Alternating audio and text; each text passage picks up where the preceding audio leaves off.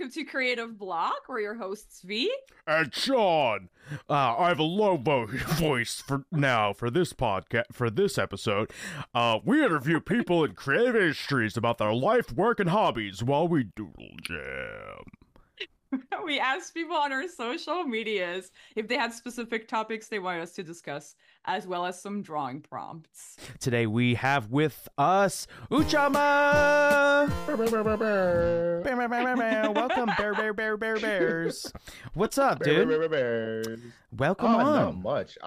Thank you. I'm excited to be here. This is daunting, but really exciting. I was surprised by the invite, so this is gonna be cool. I'm so excited that you were down to come on the pod. I've followed you for a long time on Instagram, I think like a couple years, and I found you through your reels actually. Your reels are so fun. That's very high praise. Thank you. I'm surprised the reels thing actually was the reason, because like I think with the shift to reels being the big thing, especially on Instagram, it was kind of scary, like going from doing mostly comics to doing animation just to kind of, keep up with the evolution of content on there.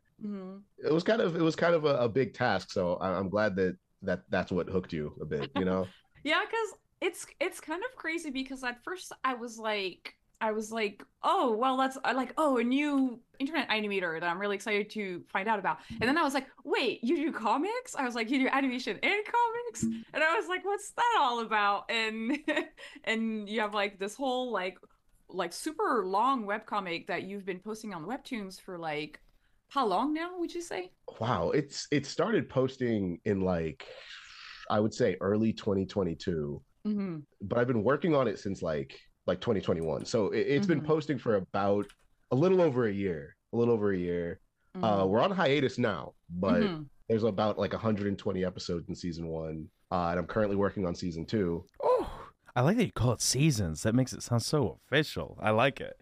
Yeah, they do that. It's interesting because Webtoon, like that was the big thing that shocked me, is like they break their chapters into episodes. Like they don't call it chapters. They say, oh, this is episode 1, episode 2, episode 3, and then you get a season. So it makes you feel like you really are making like, your little cartoon. It feels more official that way, I guess, That's cool. Is it for some reason I thought you were doing a Webtoon canvas, but is it a Webtoon original? It is a Webtoon original. Vibe Check started. Yeah, it's super dope. That's so cool, dude. Hell yeah. It's shocking. I really did not know that was like a job for a very long time. And I did originally start posting on Canvas. That was kind of the like the intro into it, because I was working almost exclusively on Instagram, and then I had a couple friends who were telling me, hey, you should get on Webtoon, you should publish your thing on Webtoon. And so I just started formatting them and then posting them on there.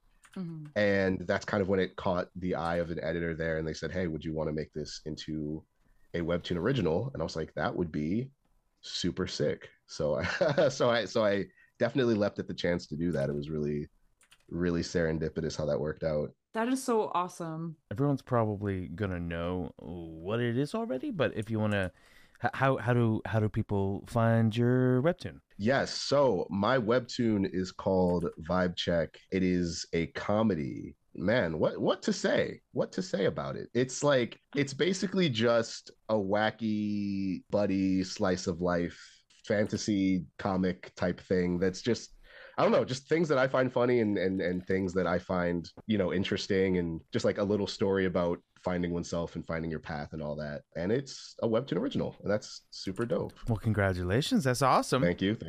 I was wondering, you probably get this question a lot, but I was wondering how much of it is autobio, because of the slice of life quality of it. Okay. It's because it's so zany. So Yeah. very little of it is like directly word for word. Like reading it, you're going to be like, okay, this definitely did not happen. But Yes. a lot of it is inspired by real events, or just like lessons, or just like, funny things that I've experienced in my life. And it really came about in an interesting way that allowed me to kind of explore topics like that through the comic. Because it definitely started on Instagram as a very like basic like slice of life comic strip you know, and a lot of the comic artists have that, especially on like Instagram, where you'll have comics about yourself and it'll just be like day-to-day things that are funny or like, you know, Mm-hmm. situations that happen. And Vibe Check kind of sprouted out of that. But then once I moved it to Webtoon, it became something where I really wanted to add a story around it. And so it ended up being this weird, like semi-autobiographical piece of fiction, which is a really interesting thing to play around with because you know having a main character be yourself, Mm-hmm. there are like a lot of a lot of tricky traps that you can fall into as like you know the writer, you know, trying to make it authentic but also trying not to fall into the self-insert thing because that's a very easy trap to fall Yes. into, That is so you know. true. Yeah, yeah, yeah, yeah. What would you say? So you talked about there's like a bunch of traps.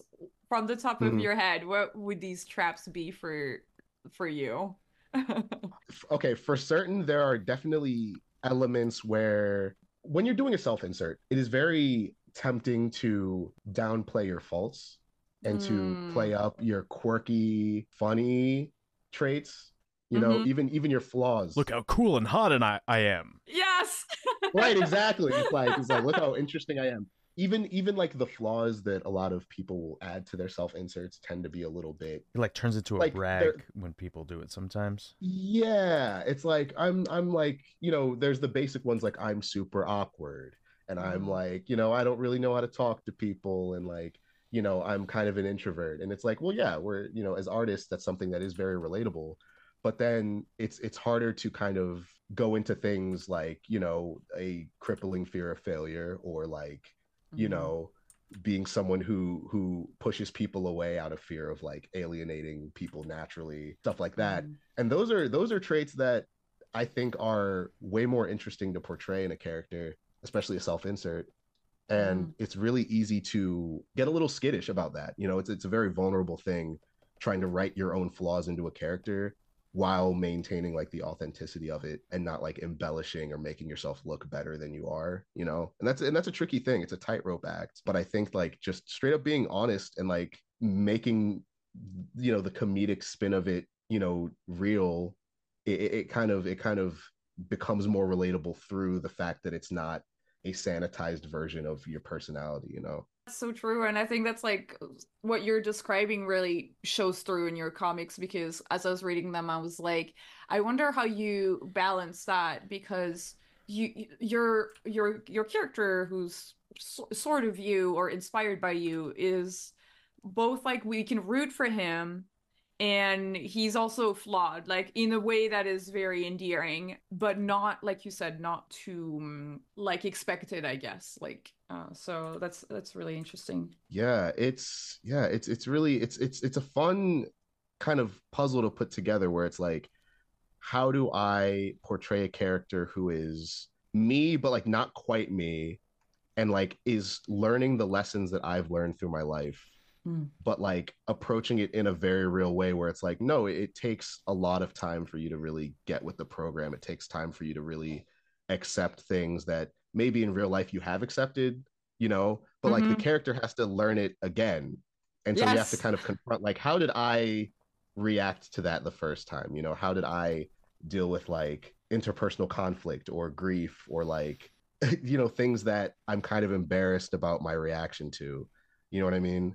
And Mm-hmm. so I think kind of parsing that becomes tricky, but it's also really rewarding when you like put it out there authentically and people respond to it in a positive way, you know? Yeah, that's so true. And it's fun too because like you have a style. I was just talking about that before we started recording, but like you have a style that is kind of like this amazing, perfectly well, I'm trying to find the word like it's like it's the right amount of like anime cartoons, like old school cartoons, internet memes and it's just it feels very modern and fresh. And also your drawings are very appealing. And so I guess I was the question that follows that is like kind of like how did you kind of come up with your style? What are your inspirations? Oh man, I think that I was so happy when you were describing how you perceived like the inspirations in my work because that was kind of spot on, you know. Like I loved anime growing up, but I also loved cartoons a lot, like, Western Mm-hmm. cartoons and stuff like that. And so a lot of my inspiration comes from, both of those worlds. Mm-hmm. Like there was an element of like early Dragon Ball, for example, that inspired me a lot. And that was kind of my gateway into anime. But then at the same time, the Western cartoons that were just on TV at the time also really, really inspired me. And so like I couldn't choose. Like as a kid, I was all over the place in terms of like my art style.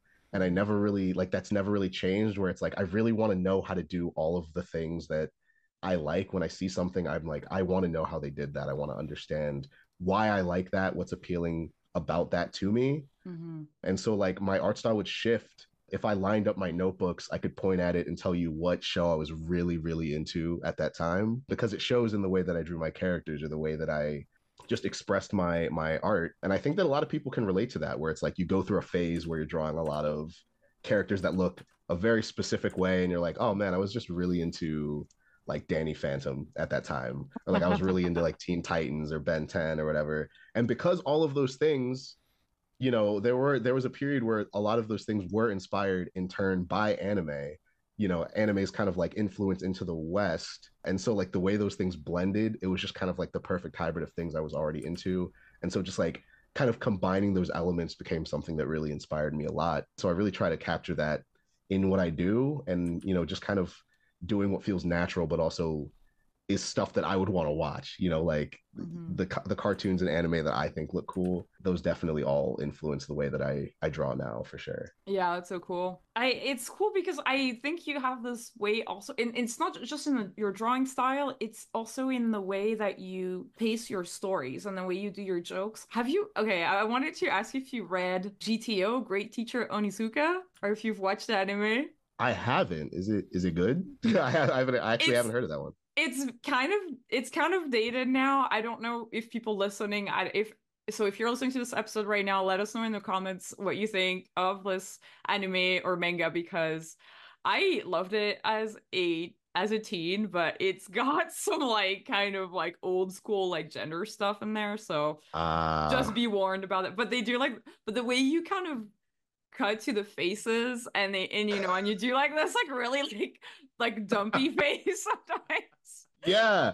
Oh my gosh. Yeah. Those are some of my favorite things to do. And like that it comes out of several things, like there was an era of cartoons that really like pioneered some of that stuff. Like Ren and Stimpy did it a lot.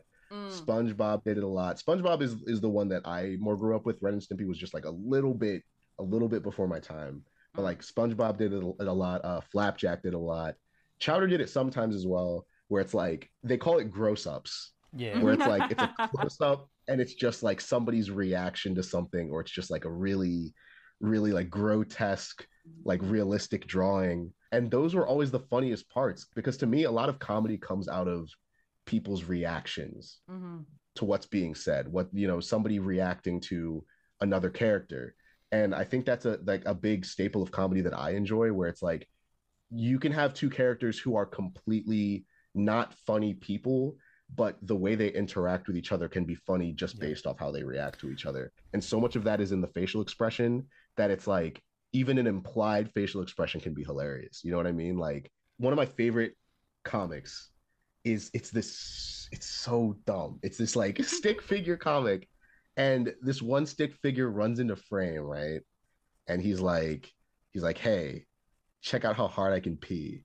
And he just like it's just like this panel of him just flooding the panel with just like he's just peeing like and the other character is just standing there, and then the last panel is just a close up of his face, and there's no face on his face. It's just a circle, but Yeah. it's like the implied like face is enough to be a hilarious punchline because that his reaction is just like, how do you react to that? Yeah. Like the absence of an expression is funny. So it's like there is so much power in like just a face. And so when it comes to comedy, so much of what I like is portraying the humor in something just by somebody reacting to something absolutely outlandish or ridiculous. Oh yeah.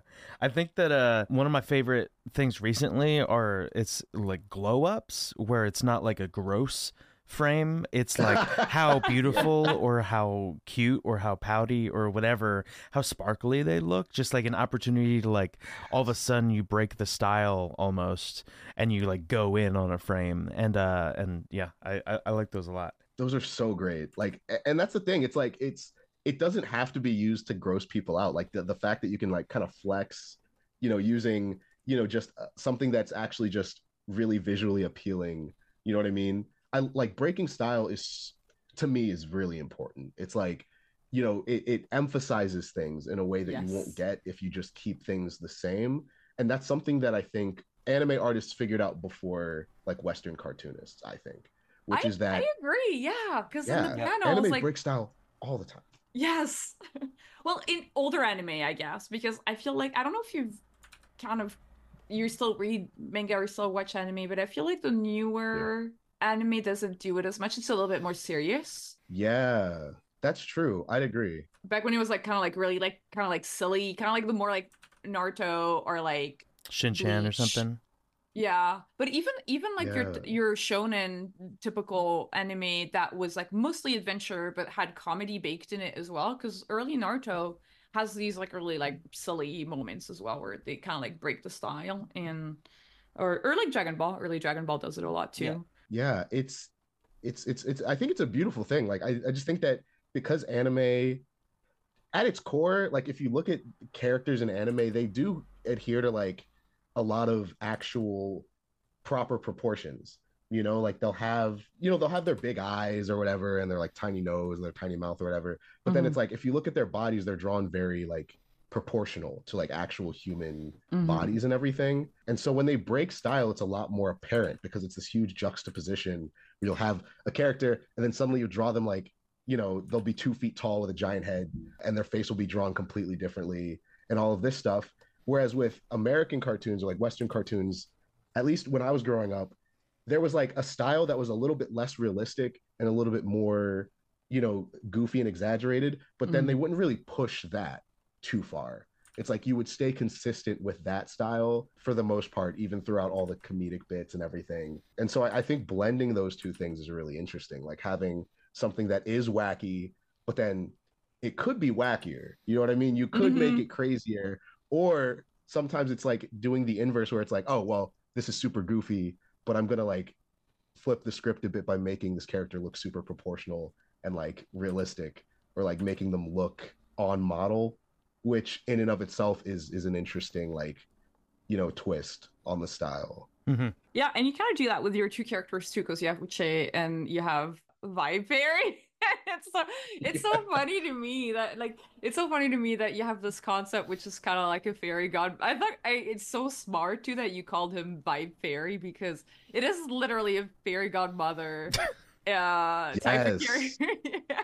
exactly. And I think that like the way he came about was so funny, and I love just talking about the Vibe Fairy as a character because he's one of those characters where he is just the perfect example of committing to the bit where Hmm. it's like it started as an inside joke with one of my friends. Just the concept of that kind of dude existing was just like a joke we made up, where it's like, okay, we were talking about just conflict and dealing with people, and my friend was like, oh yeah, like I'm like there's this person I'm having like issues with, and it's like I can't get a straight answer out of him. Like he won't just talk to me about the issue. It's like we're talking about it and he's only talking in terms of like vibes and energy and like Hmm. manifesting. It's like he won't be like, hey, you're upsetting me. He's like, your vibes are off. You're throwing my vibes out of whack. You know what I mean? It's like I can't get, I can't manifest the proper energy in the situation. It's like I can't. How do we communicate? It's like we're speaking a different language. And so I just love the concept of somebody seeing the world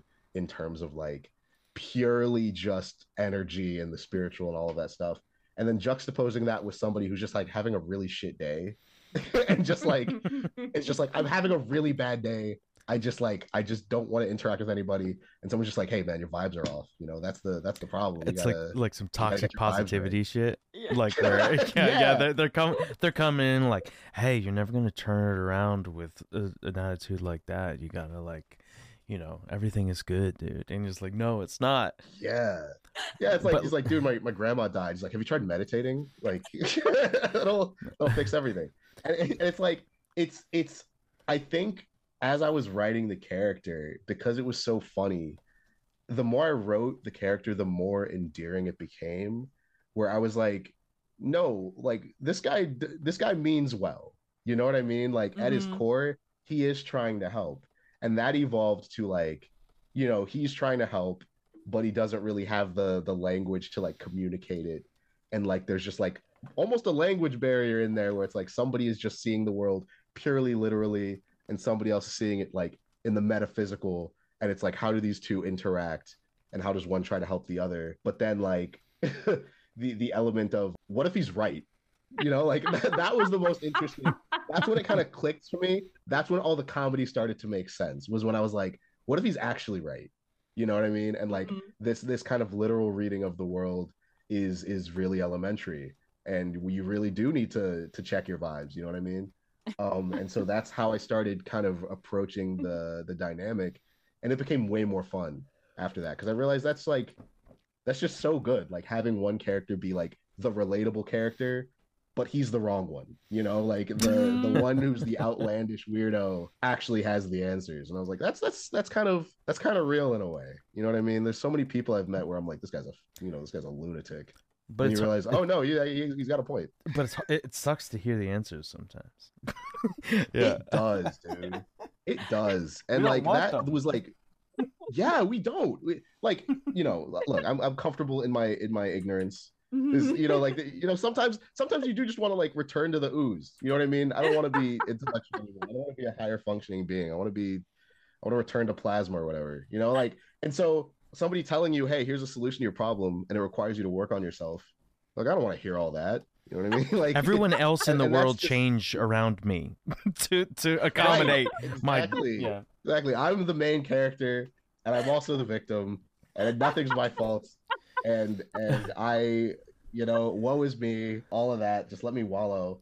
And then somebody being like, hey, some of your problems are your fault. And you're just like, hey, none of that. Hey, You hey, dude, your vibes are looking kind of red. I heard about this cool chakra recipe where if you mix blue vibes with your red vibes, it turns into purple, which is pretty chill and something that you enjoy right now. But I'll stick to bang energy. Thank you very much. And staying up till 4 a.m. That'll help me actually. So, you I can take your advice elsewhere. I only Like, drink more like off-brand energy drinks that you'd come across at a gas station. I only drink Venom.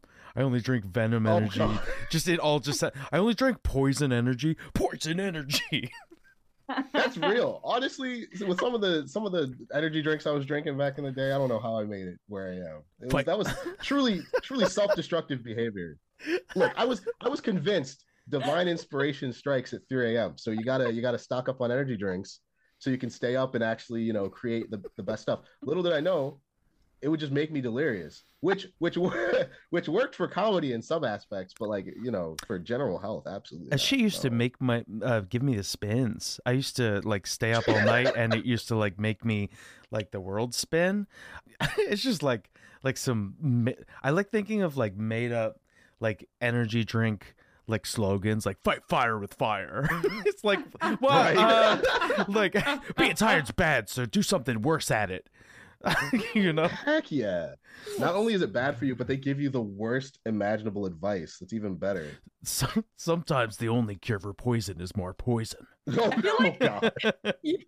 you're like talking about drinking these energy drinks and like bad diet. In your comic, you have this joke about drink like just only surviving of cereals and milk. Is that based on experience or?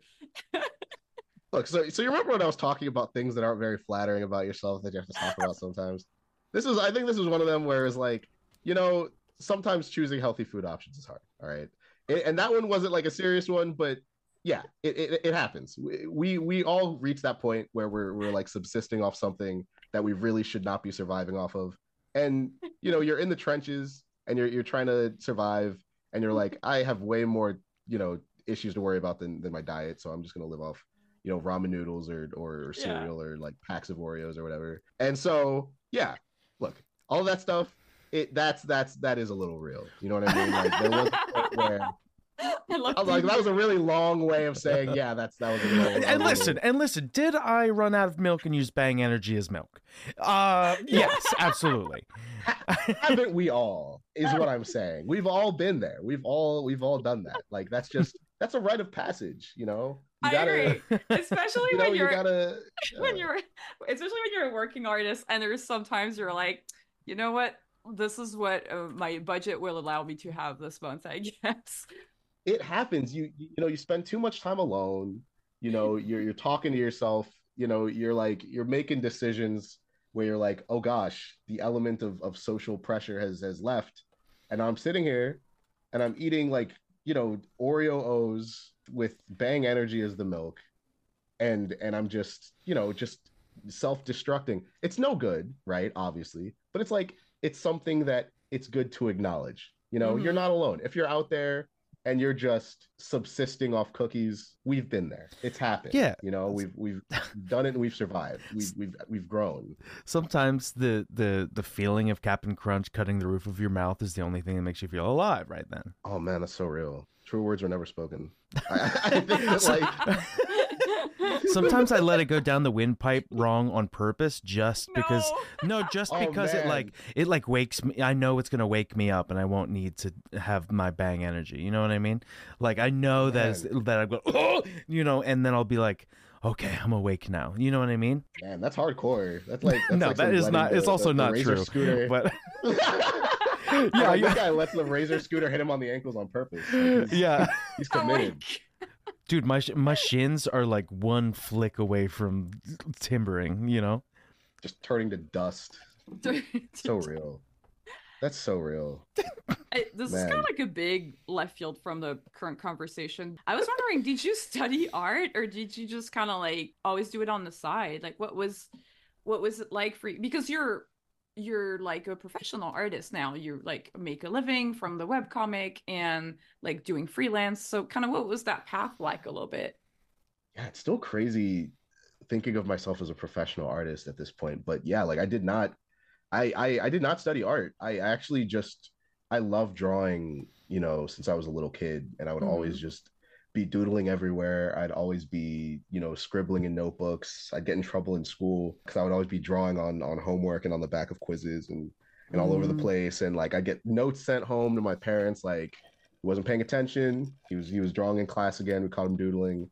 My parents would be like, "Hey, this is a distraction. You need to cut it out." And they meant well. It's like when you're a Hmm. kid and your main job is just school, especially when your parents are immigrants and like, Hmm. they worked really hard to get you where you are and you're just there just drawing nonsense in class. Yeah, they're going to be a little they're going to be a little upset. But I was never really deterred by that. It was like I really loved doing it and I just constantly kept it up. And of course there were periods of time where I kind of fell off of it. I was like, yeah, I'm probably not going to do this professionally, so I guess it's like I'll do it whenever I feel inspired. But there were like stretches in like middle school and like where I wasn't really drawing like that. And then in high school, I just really like eighth grade going into high school, I just really like got obsessed with it again and just started drawing all the time. And then the idea of going to art school was never really on my radar Hmm. until one day someone came into our art class, and this was in like high school, and they were talking about this art school that they're going to, and they were telling us like, yeah, you can go to an art school and you can actually learn to be a professional artist and you can do all of these things. And I was like, oh man, is this what it feels like to be excited about the future? You know what I mean? Like I was like, is this what it's Yeah. like to want to do something as a career, you know? And so I was really pumped about that. And so like that became like a goal of mine. And ultimately that didn't end up working out on account of the fact that, my family was very much in the camp of, hey, it's a very competitive field. It's going to be Mm. very difficult to make a living and you want to be able to like, support yourself and all of that stuff. And so they weren't necessarily on board with that. And Mm. so those dreams were kind of dashed a bit. And going into college, what ended up happening was I actually studied psychology. So like I Oh, hell yeah, it yeah. was yeah, I actually, I tell people about that and they're like, "Oh man, I guess you did that just for your folks, huh?"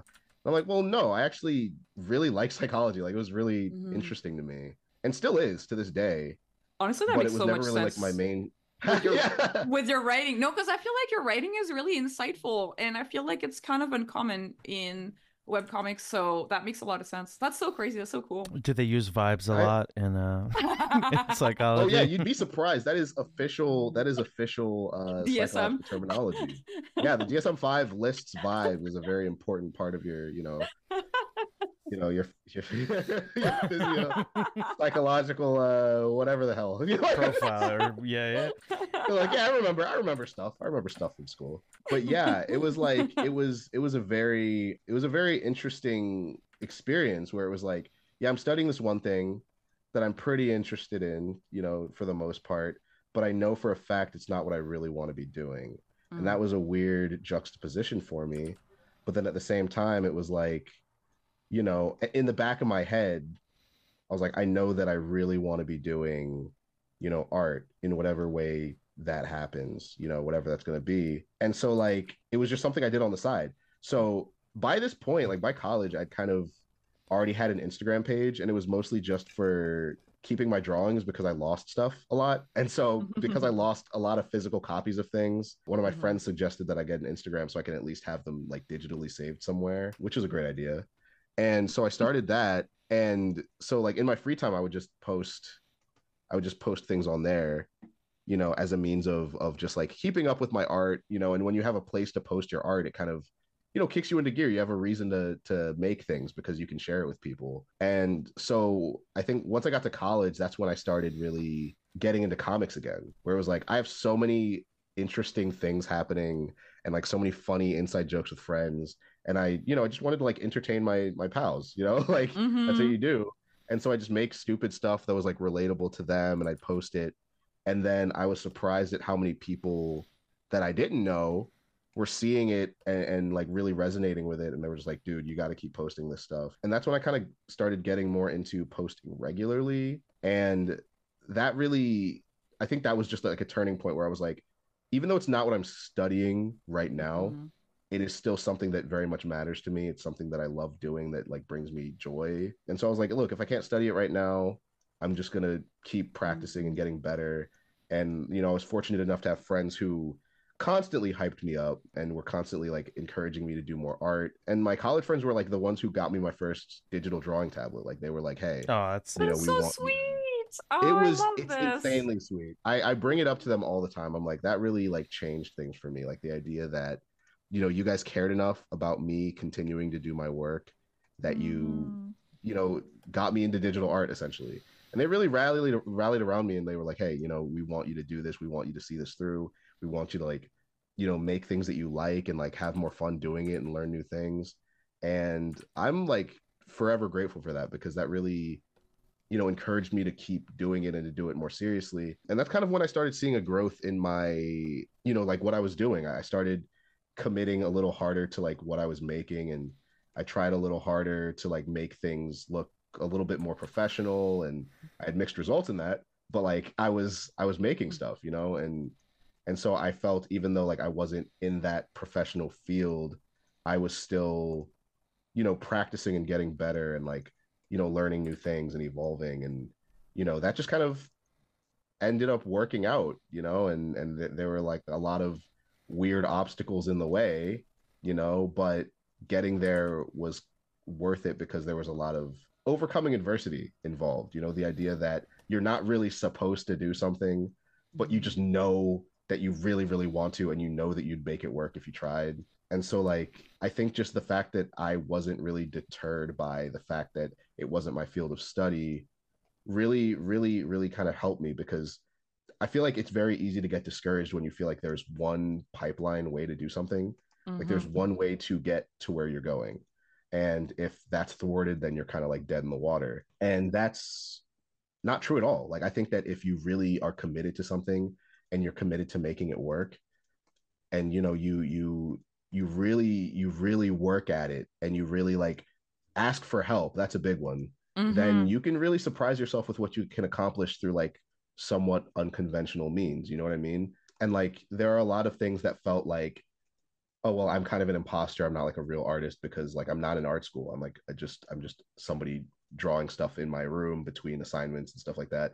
But then it's like, well, no, if you're making things and you are actually committed to your art and you're like making stuff, there is nothing about not going to art school or not being in a professional environment that makes you less of an artist. You know what I mean? There's nothing Yeah. about that takes away from what you're doing, and I think that a lot of times that discouragement can be what makes people stop. You know what I mean? Like there are a lot of Yes. people where I would talk to them and I used to love their art, and I used to be like, dude, you're so much better than me. How do I get like you? And I'd run into them like a long time later and I'd be like, hey, are you still working? Are you still drawing? And they'd be like, no, I wasn't really going anywhere with it. So I stopped, and that would always make me Oh. really sad because it's like Mm-hmm. I love seeing people like do something just because they love doing it. And like the idea that it needs to immediately be making you money, it needs to immediately be industry or nothing, it needs to be this or that. No, you make what you want to make and find your lane, find your niche, find the thing that like speaks to you, and like work at it and make it work for yourself. And that's something that can't really be taken away from you. Mm-hmm. And so once you do that and like you find the love of it, like just doing it for the sake of it, and then you kind of find a way to like channel that into what you want to do with your life, then that's kind of where you hit a stride, I think. And that's something I'm still working at, but it's also something that I try to keep in mind as I Mm. work on things. Yeah, because so you're talking about like a couple like roadblocks and stuff that you had to kind of go through and conquer. Like, what were some of those for you? Oh yeah. Okay. So one of the big ones was the support thing. Like Hmm. my family, like I said earlier, like they're immigrants, they immigrated Hmm. here from Nigeria. And so there was an element of, because they want us to be secure in this country, you know what I mean? They wanted Hmm. us to be in a position where we were financially like okay. They would be like, okay, well, you need to like lean towards sure thing fields, like Yes. engineering and STEM and Hmm. all of those things, medicine. And because of that, the arts were not exactly a prime field Yes. for that. There was a lot of, hey, that's not a sure thing. You don't want to take risks with your future and gamble on something that might not work out, Hmm. and as a kid, that's not what you want to hear, obviously. And it's like it's that was very discouraging, feeling like, oh, they don't support me or they don't believe in me. And Hmm. as I've gotten older, in a weird way, like looking back at the stuff I was making, I kind of get it. You know what I mean? Like like Yeah. it wasn't great. You know what I mean? Like it wasn't great stuff. I wasn't like a prodigy. You know what I mean? I You're drew a like, I have lot, a but I wasn't dream, and they walk in and right. you're like drawing like Sonic naked or something, like This is what I'm saying, man. Like that's exactly what I mean. Like we talk a lot about, how our parents maybe didn't believe in us, but I think sometimes I'm like, if They were I right. today looked at the stuff I was making, I'd probably be like, geez, man, maybe hit the books a little. But like, and that's not to say that like it wasn't discouraging, and I don't wish I'd had a little bit more of the, hey, hey, you could do this. You should just practice more. There was an element of the fact that I wasn't very good, and that's another roadblock, is that a lot of people think that you need to be talented, you need to be like, Hmm. you need to just have that vision, you need to be able to like immediately execute your ideas, you need to be able to draw without reference, you need to be able to draw things perfectly, you need to be able to have a set art style, all of these things that people have piled on to the idea of what an artist is, and none of those things are really true. And I have like a couple controversial takes about it, where it's like, Oh, I let's think hear that, all it. right, okay. I mean, I don't know if it's that controversial, but it's like it's something that I feel very strongly, which is that because art is something that we teach now, Mm-hmm. there is a temptation for us to view it as some sort of very specific science where it's Mm-hmm. like you do it this way, this is the way you do it, you learn all of these things first, and then you can start, doing all of these things, all the things you want to make. If you want to do cartoons, you need to learn everything first, and then you start cartooning. You know what I mean? And it's like, no, you need to know how to draw a realistic face before you draw a cartoon face, all of that stuff. And that's valid in some ways, for sure. But I think it deters people from expressing themselves through their art, because the thing is, before art was taught, it was just people making things the way they wanted to make it. It was Yes. just, I see this and I perceive it a certain way, and my perspective on it is this. And they just represented it however they did. And there was no like, oh, gee, man, I really have this idea and I'm really inspired by this thing, but I need to go sit down and learn, how to draw perspective lines and draw all these things, and like, make sure all my proportions are in order. And it's like those things are useful. Mm-hmm. They're useful building blocks. However, art was art, and then it was broken down to a science. And I think that a Mm-hmm. lot of people lose the self-expression element in pursuing the science element of it, which is breaking down like figure and form and shape and all those Mm-hmm. things. Very important, but also it is very important to keep that part of yourself that is just a perceptive eye that sees things, internalizes it, and then expresses it. You know what I mean? Like that is just an inherent human thing. And I Mm-hmm. feel like if that were something that more people were like introduced to earlier on, less people would quit doing art. You know what I mean? More people would Yeah. just Yeah. express themselves however. And then if they want to learn a certain set of skills, they can do that. If they want to work in an industry that requires consistency in your figures and all of that stuff, those are important things to learn. However, art shouldn't be gate kept to the extent that it is. Anybody can create art if they're, if they have a vision for something and they want to create it and they want to put it down through whatever medium, anyone can do it. And I feel like a lot of people get caught in this trap where they feel like artist is like a type of being Mm-hmm. that you just have to be Yes. born as. When that's not the truth. You just, yeah. So you're telling me that Oog Boog the Caveman didn't get a bundle on Skillshare and sign up for Cave Painting 101 and learn how to draw a three men slay wildebeests? I'll be honest. Actually, cavemen they did do that. Unfortunately, that actually, Grog yeah, did have a 4.1 average in.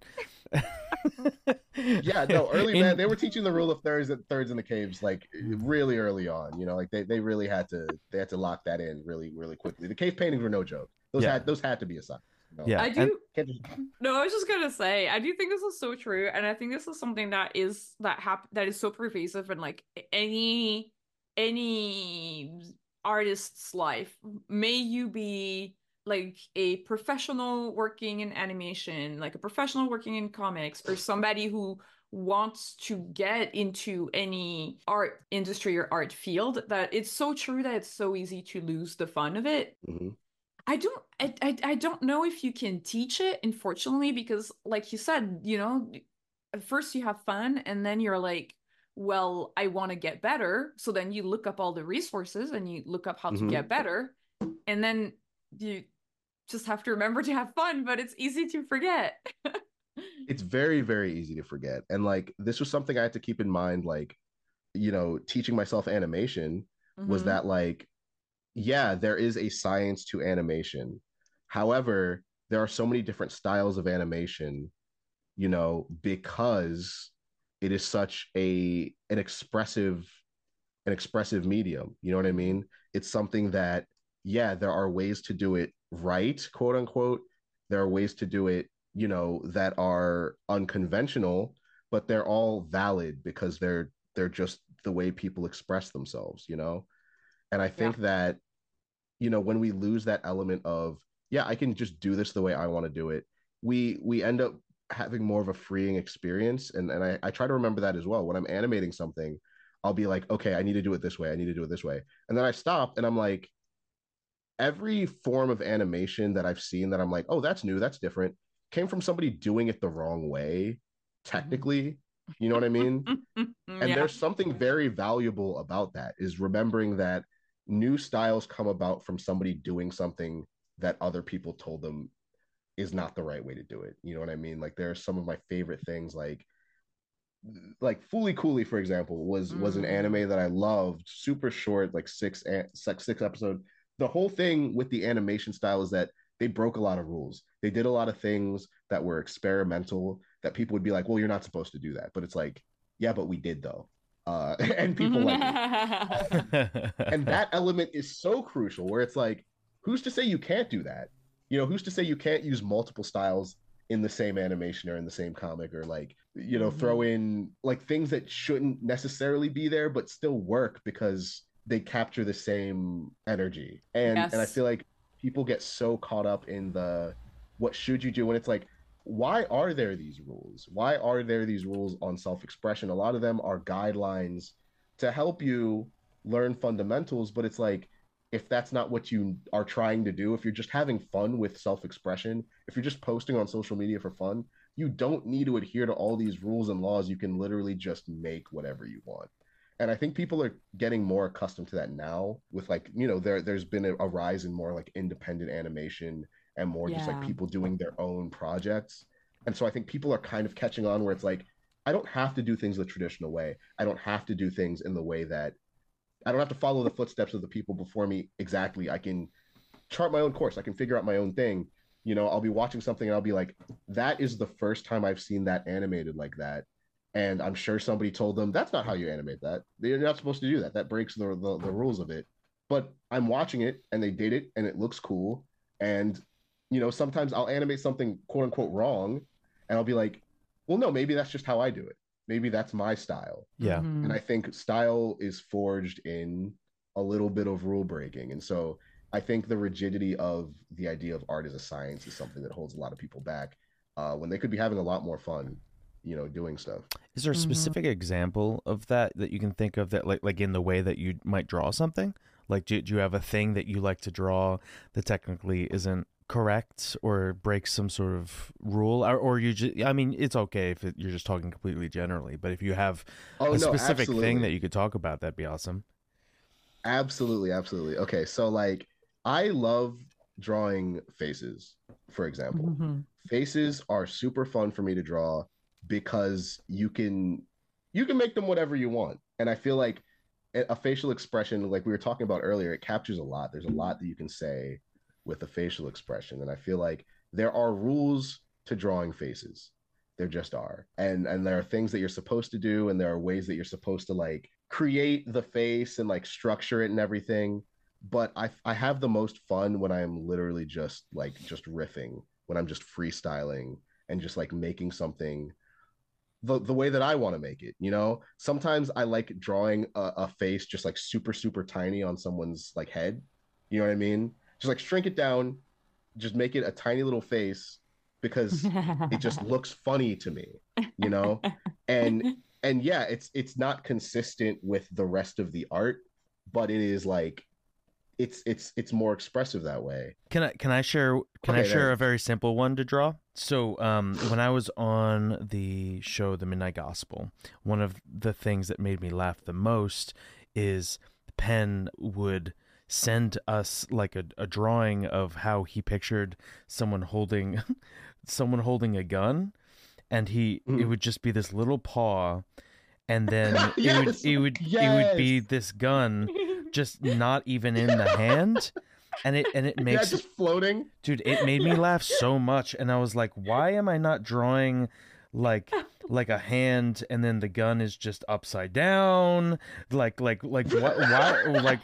like why do I always need to draw it just perfect? That's so like Exactly. like having a drawing where like the person isn't even like holding the holster, or isn't even holding the grip. Like it's just through that, and like like that. My There's God. so many things that you can do, and all of a sudden you're opened up to a whole new realm of like physical comedy, and it's subtle and it's stupid. Yeah, because it's like, why not? You know, like why not do that? It's great. Like it's like getting to break the rules and just kind of like make stuff because it makes you laugh is some of the best stuff that I can imagine. You know what I mean? It's like, you know, even in something so simple like drawing wrinkles, right? There's no like people draw wrinkles in very specific ways, but like when I draw like for example like a sleeve, I'll have like a sleeve bend here, and then you know I'll have like the hand coming here, you know, or whatever, and like however you want to draw your hand, I draw like little sausage fingers, and then but like for here, I'll just randomly just anywhere just to make it look wrinkly. You know what I mean? There's no real rhyme or reason to it. Somebody like because I sent a drawing to somebody and they were like, "Hey, like this looks wrong. That looks wrong." And I was like, "I don't know. No I just like drawing it way. like that." Yeah. I was That's like, "I so just like drawing it like funny. that." It's like that's just funny to me. You know what I mean? And then sometimes I'll draw hands that are anatomically correct, and then sometimes I'll just do like the like that, you Yes. know? And I Yes. love doing that. And I think part of that was very inspired by Adventure Time because Yeah. like that was a big thing about Adventure Time. It's like they had structure for the most part, but it was very simple. You know, you could have an arm like that, but then sometimes you have an arm that's just all over the place, you know? And I love that, you know? And so like kind of taking something that should be drawn a certain way and then This is somebody counting.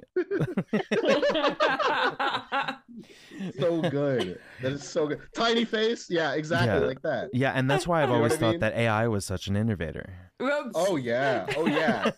They're really good Just at because like the taking hands. something.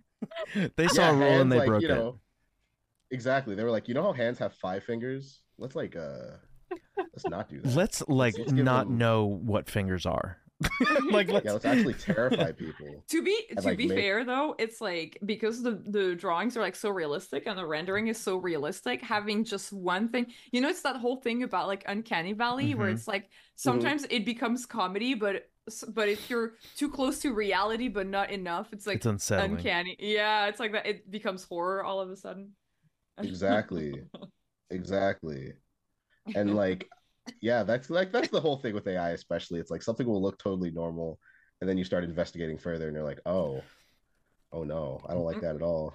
I don't like One that of at all. one of my favorite exercises, and it's something that I do with my friends when I draw with them, is I'll take something that they draw, and then like how does that pose get pushed even more back into the head, like you know, like the face is like fucking, it's just sucking up Just this warped. this head, and like, and then we just go back and forth until it's just like completely unrecognizable. But I think that's a good thing to do even with yourself. Like maybe your first version, like could you push that more? Could you push an expression more and make it more ridiculous? Oh, absolutely. Absolutely. It's like just to see how far you can take it. Because there have definitely been times where I've been working on like, you know, a chapter of my comic and I'll draw like a reaction face and I'll be like, that's funny. But then I'll revisit it later and I'll be like, that isn't like enough. You know what I mean? It could be even zanier. Like I could push that pose. I could make it look a little, you know, more interesting because it's like, why not? I think once you Hmm. get to that why not phase of like, oh, it doesn't have to look normal at all. You could make it whatever you want it to be. You start to really like throw whatever at the wall, and then you get surprised at what sticks. You know, like I'll draw Hmm. something, and I'll be like, that was a last second addition, but it really it adds something to it. You know, by having it be way more extra than you were originally planning. You know. I think it's so funny too that in your comic you have like so Vibe Fairy is like super realistic in a way and like very like stoic, and having this Uh little like crazy cartoon character is just like the difference between the yes. two of them is just so good. And I love the way that you were talking about how you came up with these characters, and that's why I got so excited when you talked about like studying psychology, because I feel like psychology is so important to like writing characters. And I guess the question would be like kind of like, have you always written, or like how was your process like starting to write? And I guess your process writing in general, I guess. Yeah, that's a great question. My process is admittedly, it's very haphazard. I really like the idea of dialogue being written like on the fly. You know what I mean? It's Mm-hmm. like spontaneous. It's like it flows like a regular conversation. Like because even if I were to script something out, I know for a fact I would change things at the last second based on what I feel would be funnier in the moment. You Mm-hmm. know, and like I'll look at something like Adventure Time, which was like super influential to me. It like there was something about the dialogue that felt very casual, and some of the Mm-hmm. funniest stuff came about from just like the most like innocuous basic interactions where it's like why are you saying it like that, like why are you like just the fact that it's not a joke, it's just the fact that somebody is saying something in Mm-hmm. like a funny way, or somebody is saying something so normally that it's like hilarious, you know. And Mm-hmm. so like when I write a joke, sometimes the joke is that they're reacting so normally to what they're saying that it's like it's almost like an anti-joke, you know what Mm-hmm. I mean? Yeah. And so like honestly when I write comedy, especially when I'm writing dialogue, which I love writing, a lot of it is very much on the fly. It's the last thing I do actually. Like Really? I That's know, crazy. yeah, I'll have a rough idea. It's like it's weird because it's like a board driven comic in that I'll have an idea of what I want to happen, Mm-hmm. and then I'll know how I want like the visual gags to be. But then it's like when it comes to the dialogue, I know what I want them to say in like a paraphrase kind of way. And then when I'm Mm-hmm. writing it, the actual way that I phrase it is completely spontaneous. So like I'll know what they're saying in a general sense, and then when I go in, I'm like, all right, how do I say this in a funnier way? Especially with the Vibe Fairy, because his language, like his manner of speaking, is so verbose Yes. that like I'll have an idea of what he's communicating, and then when I'm actually writing the actual dialogue, I basically just say it in the most dramatic and over the top way humanly possible, which makes it a lot of fun because I juxtapose that with like when I write my own character, and it's the most casual like shorthand ways of saying things, you know. And then you have this guy who's just like borderline Shakespearean in the way that he talks about things. And that makes it really fun. It's just like that dynamic where it's like one person is speaking very normally and the other person is like giving a long ornate monologue. It's great Yeah. fun. It's Yeah. great fun. I have a lot of fun doing that, you know. I think it's yeah, it's just so funny. It's just so funny how you decided for him to be like so big and buff and stoic. Like it's just like all of these different qualities. Because he is his own character. Like I don't think I've yet seen a character like that because he's not just like buff physically, but like his mind is buff, kind of, I guess, is the idea. he's he's mentally and spiritually buff. Yeah. Yeah. It's just really funny. He's just like holistically healthy, you know. And I think that was something that was really cool to me where it's like in mind and body, he's like he'd say something like, you know, the Yeah. you know, to sharpen one's mind and to sharpen one's body is one and the same, stuff like that, you know.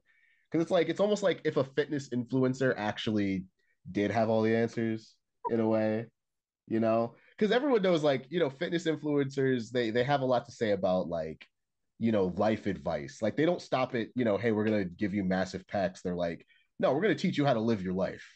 We're gonna teach you why waking up at 5 a.m. helps you, you know, become a better husband or whatever. It's like stuff like that.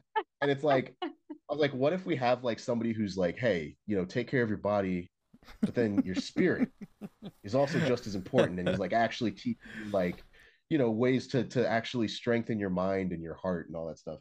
And I thought that was like a really endearing thing where it's like it's easy to poke fun at it, but it's like what if I played it like for jokes, but then it's also earnest in Yeah. like Yeah.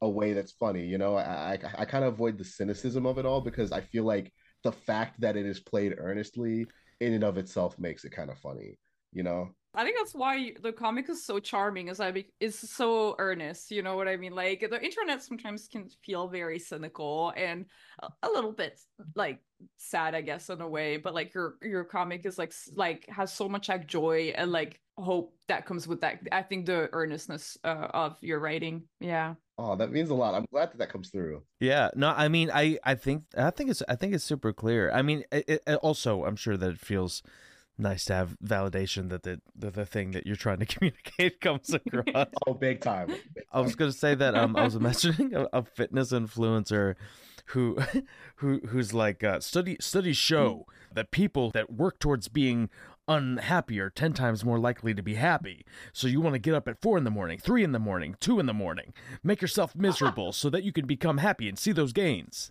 I think they may be onto something. That sounds right upon first glance, I'm like, that's because it sounds so wrong. I think that means it's right in a way. Do you hate kale? Eat 10 times more kale to expand your smile 5 inches. Just like, that makes a lot of sense. It's like, I never would have thought of that. So that must be the key, obviously. And I think that there's something beautiful about that, Like, I think especially with real like advice, it's funny how much real advice and like, the kind of pie in the sky spiritual advice really go hand in hand. Like the stuff that it's like it's in the same way that a lot of like religious teachings are and practices are rooted in just like things that humans learned are just healthy for the body and healthy for the mind, and then they were incorporated into like religious practice as like just healthy habits, things like that. It's like how a lot of the concepts of like meditation, and then like people will, on the actual like physician side will be like, hey, breathing exercises can be good for reducing stress, stuff like that. And it's like, how is that different from like meditation and all of these things that are considered spiritual practices? There are a lot of things that really do overlap. And I think that it's a really interesting exploration of how something can sound super complicated and super like mystical, but then can really have practical application. And even just exploring that is fun, where it's like somebody says something and then you translate it. You're like, can you say that in English, please? And then they say it and you're like, oh, that actually makes a lot of sense. Yeah. Yeah. It's a really fascinating thing. I really like playing around with that because it's a funny thing that I observe about people, where a lot of people are saying the same thing and don't quite realize it. It's like you think that these two ideas are at odds, but you're really at the core saying the exact same thing. And so putting two characters together where it's like they're trying to bridge this language barrier of like how to progress, how to like grow as a person, and then they realize, hey, we're kind of on the same page here, but just we have different ways of putting it. We have different experiences. We're coming from different worlds, and like trying to find that middle ground of like literal interpretation and like mystical woo-ism. That's so true. I feel like it's funny because I don't know how you kind of look into if you were already kind of interested in spirituality before writing your comic, or if it's something that you started researching for the comic. But it's true that like when you start looking into spirituality and mental health and physical health and all of these different kind of things, you start hearing the same thing but said in a different way. And sometimes you need to hear the same thing told 10 different ways until like at the 10th time it's like, now it makes sense. Like the 9 previous times that you heard it, it was like, I guess I sort of get it, but then like the 10th time is the one that makes it like crystal clear kind of thing. Exactly, yeah. Like that's very true. Like sometimes something does need to be like drilled into your head for you to finally get it. The idea that you don't really want to hear it until it suddenly like clicks for you, and then you're like, oh, okay, maybe you were onto something. Maybe you were saying something that like actually makes sense. And then like even in vibe check, it's like it doesn't really click. And this was kind of deliberate. It didn't click for the main character until it was directly related to something that he had experienced himself, like firsthand, where it's like, all right, let me make this real for you. Let me relate it to this thing that matters to you. And then it starts to kind of make sense. And I think that's like, for me, a lot of lessons have come that way, where it's like, I'll know the right thing, or like I've heard the word of wisdom and I've heard like here's the proverb or whatever.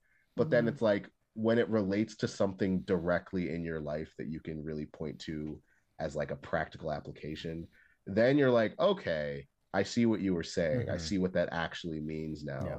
And that's a really cool thing about just communicating ideas, which is that like sometimes you just need to relate on a middle ground. You need to meet in the middle and be like, hey, this is what I'm trying to say, and this is how it relates to you, and this is why it matters. And that's why for me it was fun to write, is that I'm communicating lessons that I've learned or that I'm still learning in through the lens of like, okay, what if somebody doesn't understand humanity and is trying to like explain things in a way that is completely unrelatable? And then in the process of me trying to explain how things work, I'm like learning myself, you know? Yeah. It's like that juxtaposition really breeds like conflict, and that conflict breeds like understanding in an interesting way. And it's also just goofy as shit. So it's like it kind of it Yeah. also you get like the both and of like it's silly and goofy, but then you can also like talk about some stuff that really matters to you, which is something I love about the medium just in general. Yeah, it's like when you refuse to read anything except for energy drink labels, and then you fight poison with poison. Finally clicks, and poison energy drinks takes over your life, and you get involved in a pyramid scheme, and you're trying to get all your friends to sign up for poison energy drinks. Exactly. It finally clicks, and then you realize, hey, my mission in life is to convert other people to this pyramid scheme, sorry, multi-level marketing plan, and get them all to hawk these energy drinks. And then you'll finally understand, like, this is what my purpose is. This is what my actual meaning of life is. And sometimes it just takes that like 16th night in a row being up, chugging your energy drinks, and then you realize, hey, this matters to me for a very specific reason. Like this speaks to me on a spiritual level, and then you just want to get other people involved. You know And what I then mean? all of your friends are in the hospital. You're with your friends. We're all in the hospital. Exactly. You know what I mean? And that recovery itself, that process of like getting your vitals back on track, that in and of itself is a journey of self-discovery. This wing of the hospital, is sponsored by Poison Energy Drink. Exactly. You got a hospital sponsorship. You can get doctors involved. Perfect. Yeah, it says like wake up your platelets, like on the label. Wake up your platelets. Wake up your hemoglobin. Wake up your white blood cells. That I bet you some exec at you know 5 Gum is sitting there like, man, why didn't I think of that? It's so good. Wake up your platelets. Are you kidding me? It's gold. Put that on a hoodie. I'd wear it. That's new merch for Creative Block. Next drop. Poison Oh energy my drink, God. the #1 energy drink used by chemotherapists. Oh my Chemotherapy. God. Oh, wow. Blast your friggin' cancer with poison energy drinks. I bet that could work. Look, you know that charged lemonade at Starbucks? Not Starbucks. It's at a Panera. Yeah. Panera, their charged lemonade. I bet that either fights cancer or causes it. I mean, but it's something. Some of those processes do seem like fighting fire with fire, though.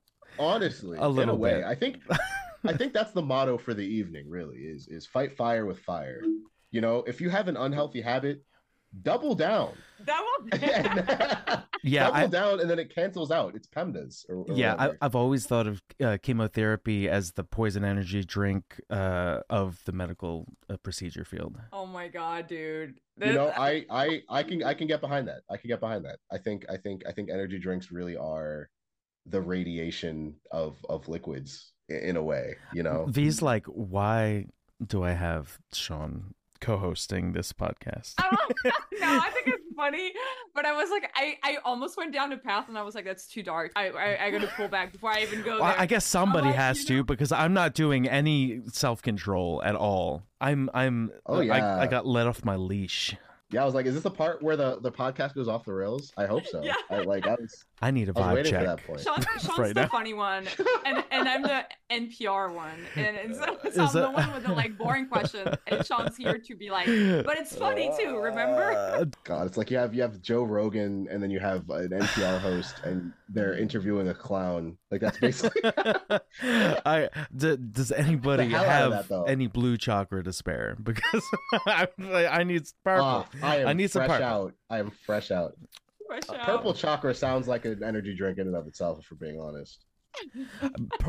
Poison energy drink is kind of like the Joe Rogan of energy drinks. I feel like. Oh my God. I'm starting to think this is a real brand. Is this like like poison This is energy? all made up. No, This is all made no, up. no. But like, there's a thing that you gotta know about Sean is that he will. What was the schools that you came up with? These schools, dream schools, something schools.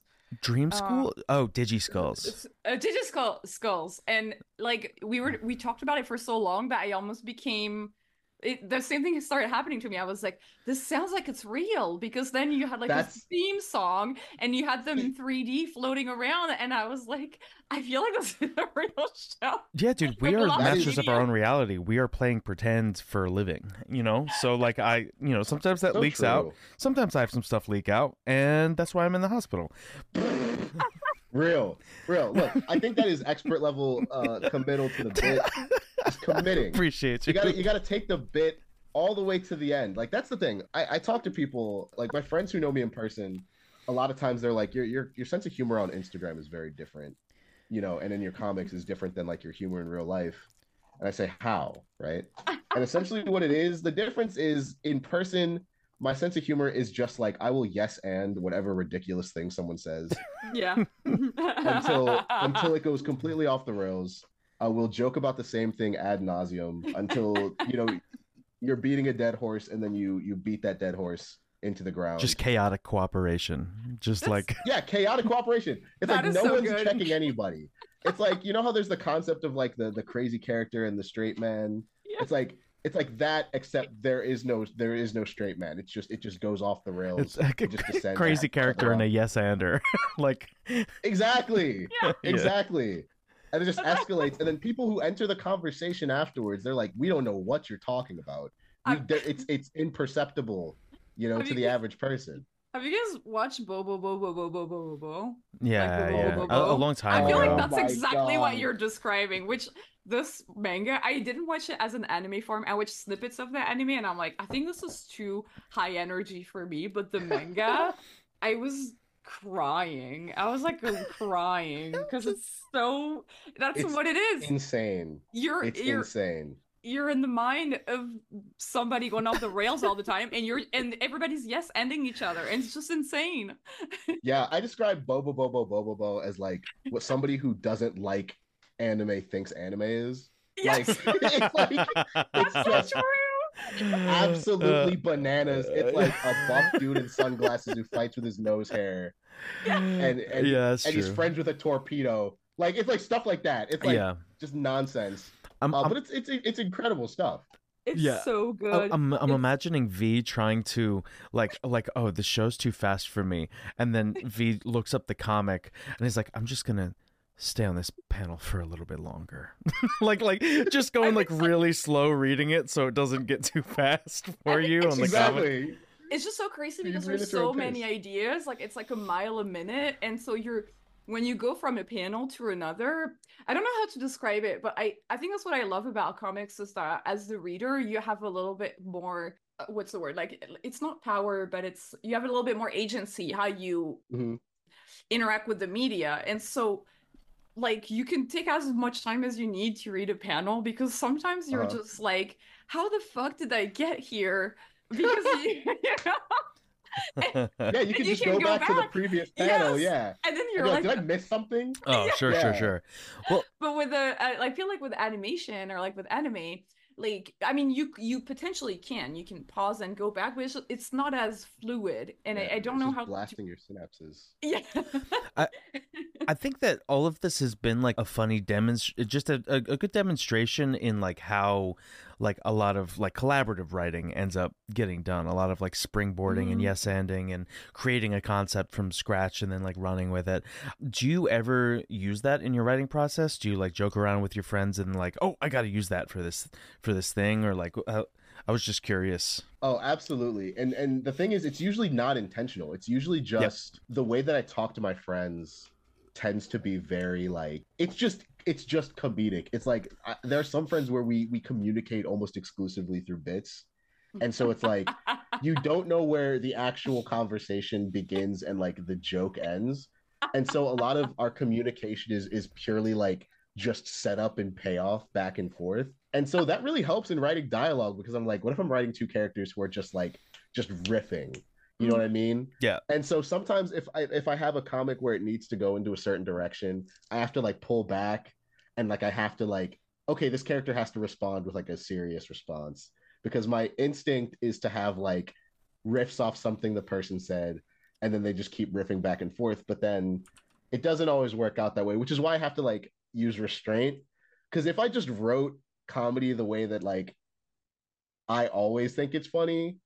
It's like the way that I do it, it would just devolve into just like madness, essentially. It's just chaos, you know? That's so interesting. And I love that you bring that up because I do feel like when I read your comic, it feels like your writing feels very tight. It's like, okay, you in your chapter or your episode, you kind of have like a main theme and your characters interacting around that theme. You do have like a little hook at the end or like a payoff, but it does feel pretty grounded. Like the jokes never because I feel like sometimes when you read some web comics, it starts with a joke. Like I don't know if you've seen that one. It's a Scooby-Doo riff comic where it was just like the joke. Yeah.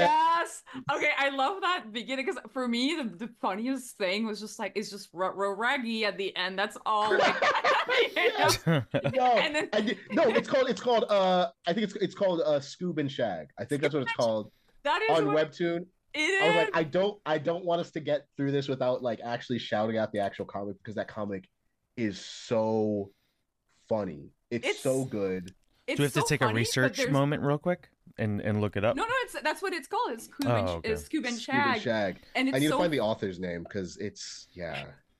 and it's so but it's like at first you have this very like structured joke structure and then it's Uh-huh. eventually it becomes really insane and then there was a moment I was like oh it's like that's I feel for me that comic is like a good example of like okay this goes really like off the rails insane but it Exactly. but it's so funny but and that's what's so hard about doing serialized comics is that there's a moment you know like if you don't figure out your own I guess like structure, Mhm. then it's easy to just yeah, kind of like just go completely insane with it, right? Yeah, and that was something I ran into when I first started with Webtoon Originals, which is that Vibe Check originally was kind of just like a gag strip. It was just like an Mm-hmm. episodic.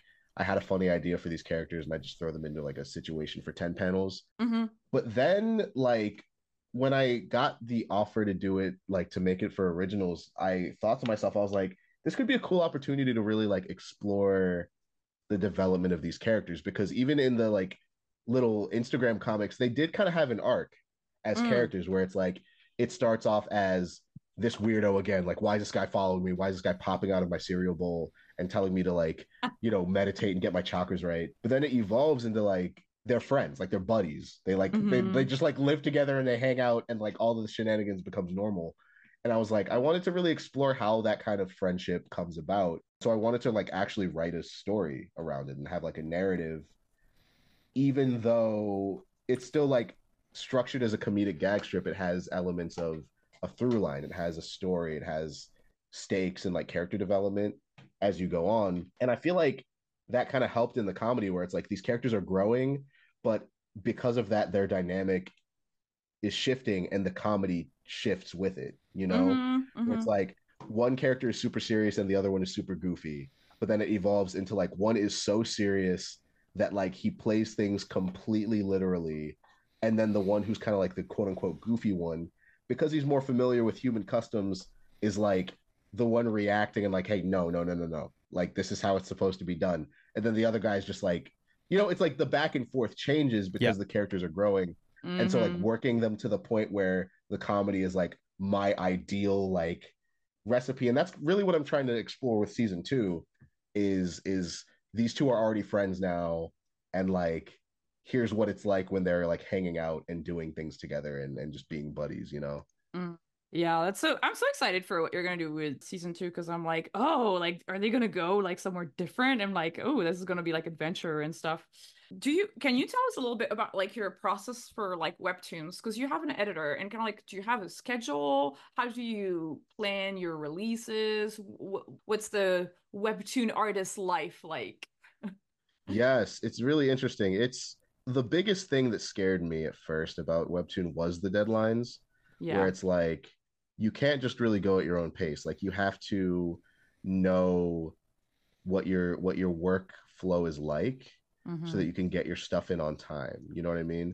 Mm-hmm. And Webtoon is smart in that they have a system where you do a lot of stuff on the front end so you can kind of work ahead of what's releasing. And that helps a lot. But essentially like the day to day is just like kind of knowing what you want to make, like, and knowing how many you can get done per like week. It's like a Mm-hmm. week to week thing mainly. And so a lot of that is difficult because it's like a lot of it is self-managing, Mm-hmm. and that's very difficult. Like I feel like a lot of artists can relate to the idea that, you know, when you have to meet a deadline, it's hard to like feel like you're coming up with creative ideas fast enough. Mm-hmm. You can like make stuff in some kind of timely manner so that you're not like falling behind your schedule, because you know you don't want to leave your, you know, your readers in suspense. And you know I definitely fell into that a bit, you know, with my first season, where it's like, oh man, I need to like get this idea out, but it's not where I want it to be, but I also need to release something. And I think it's scary, but it's also a good practice on like executing ideas quickly and like not just sitting on it, because the thing is it's very easy to not do anything when you Mm-hmm. feel overwhelmed with like deadlines, or like when you feel like, okay, I have this idea and it's not perfect, you just sit on it, right? But with like webtoon you can't really do that. You have a schedule, you need to like release the things, and so it does kind of help you kick yourself into gear and make something, you know, rather than being paralyzed. And so that's helped me a lot, even when it's like a non-webtoon thing I'm working on, to kind of like, if I have an idea, I need to learn to execute that and like get it done, even if it's not perfect, quote unquote. It's like I need to release something. And so it has been helpful with that for sure. Even though like at first it was the most stressful thing ever, but it's a learning experience for sure. How would you say your process has changed from when you started Webtoons and now? The process, interesting. So I think the biggest change in my process is that I spend a lot more time ironing out execution over idea. In that Mm, it's like I think about the idea, but then I also think about, okay, how can I actually execute this realistically? Like what are my capabilities? What am I capable of doing, and in how much time? And that mm, requires knowing yourself. You know, it requires confronting, all right, I'm a procrastinator. I'm somebody where I take a lot of time to do these things, and like I spend a lot of time, you know, on this part of the process, and inking takes me forever, and like coming up with, you know, the actual dialogue is fast, but I save it for last. And so, you know, I have to do all of these steps first. And so it's helped me streamline my process a bit, in that I have to know what my workflow is before I get into something. Like I have to know how I'm going to execute it. I have to know how many panels are needed for a joke. That's a big thing. Even for mm, Instagram, I'll be like, I only get 10, but because I'm so used to doing Webtoon, it's like, okay, I kind of know exactly how many panels I need to tell this joke, you know? And mm, that definitely helps in that regard. And that's been a big change for my process, because I would really wing it beforehand. I would be mm, like, all right, I'm just gonna start drawing stuff, and then if something else tickles my fancy, I guess, in terms of this concept, then I'll just throw that in. But now it's a lot more like, how do I execute this like efficiently? You know, efficiency has mm. definitely been added to the process for sure. I keep saying for sure. For sure. For sure. I'm just I very sure about what I'm saying, you know? yeah. Yeah, yeah. It's like we're gonna go like doubtful Down. I'm like, no, for sure. Trust me.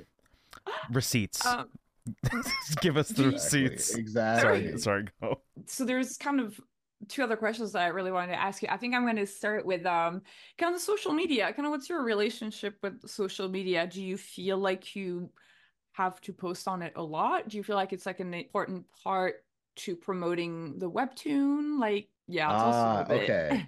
So that's really interesting to me, because social media for me was always just like for fun. You Mm-hmm. know, like it was just like, oh, this is just something I do on the side. This is just where I post my like random nonsense. And so like when I started the webtoon, I was like, I felt weird promoting it almost, because I'm like, even though it's free to read and like you don't have to pay money or anything, I was still Mm-hmm. like, I feel bad like asking people to go check something out that I'm making, and like, you know, hey, support me over here or do this thing. And like there's this idea of like goodwill that you have with your audience. There's an amount that you are given. And it's like I was afraid to like use up my goodwill by, you know, asking them to read this other thing that I'm making. When in reality, people tend to be really happy to support you. But that's to say that like social media, I feel weird using it as a professional tool, but it is something that's necessary. And so like Mhm. nowadays, it's I use it as a motivator to make things that I already want to make because it's like, okay, well, I have a place to put it. Mhm.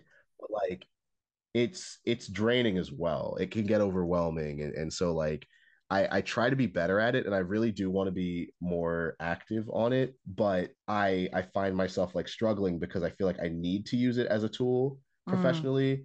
But then I also feel like because of the nature of social media nowadays, it's a lot of pressure and I kind of sometimes miss the just sheer fun of it. And Mhm. so it's tricky, but I also am lucky enough to have like a really cool audience on there, and like like the people who check out my stuff and who really like my stuff are so funny. Like they're some of the funniest people I have ever come across on social media. Just like the people who comment on my stuff and like the people who are like frequent watchers or frequent readers. Mhm. They're absolutely hilarious. I constantly tell people that like the people who read my comics are legitimately funnier than I am. Their comments, I'll read them, and I'll be like, how do people even think to say this outlandish shit? I But agree. it's For sure. I feel great. It's so good. like sometimes I get comments like on the comics I post, and I'm like,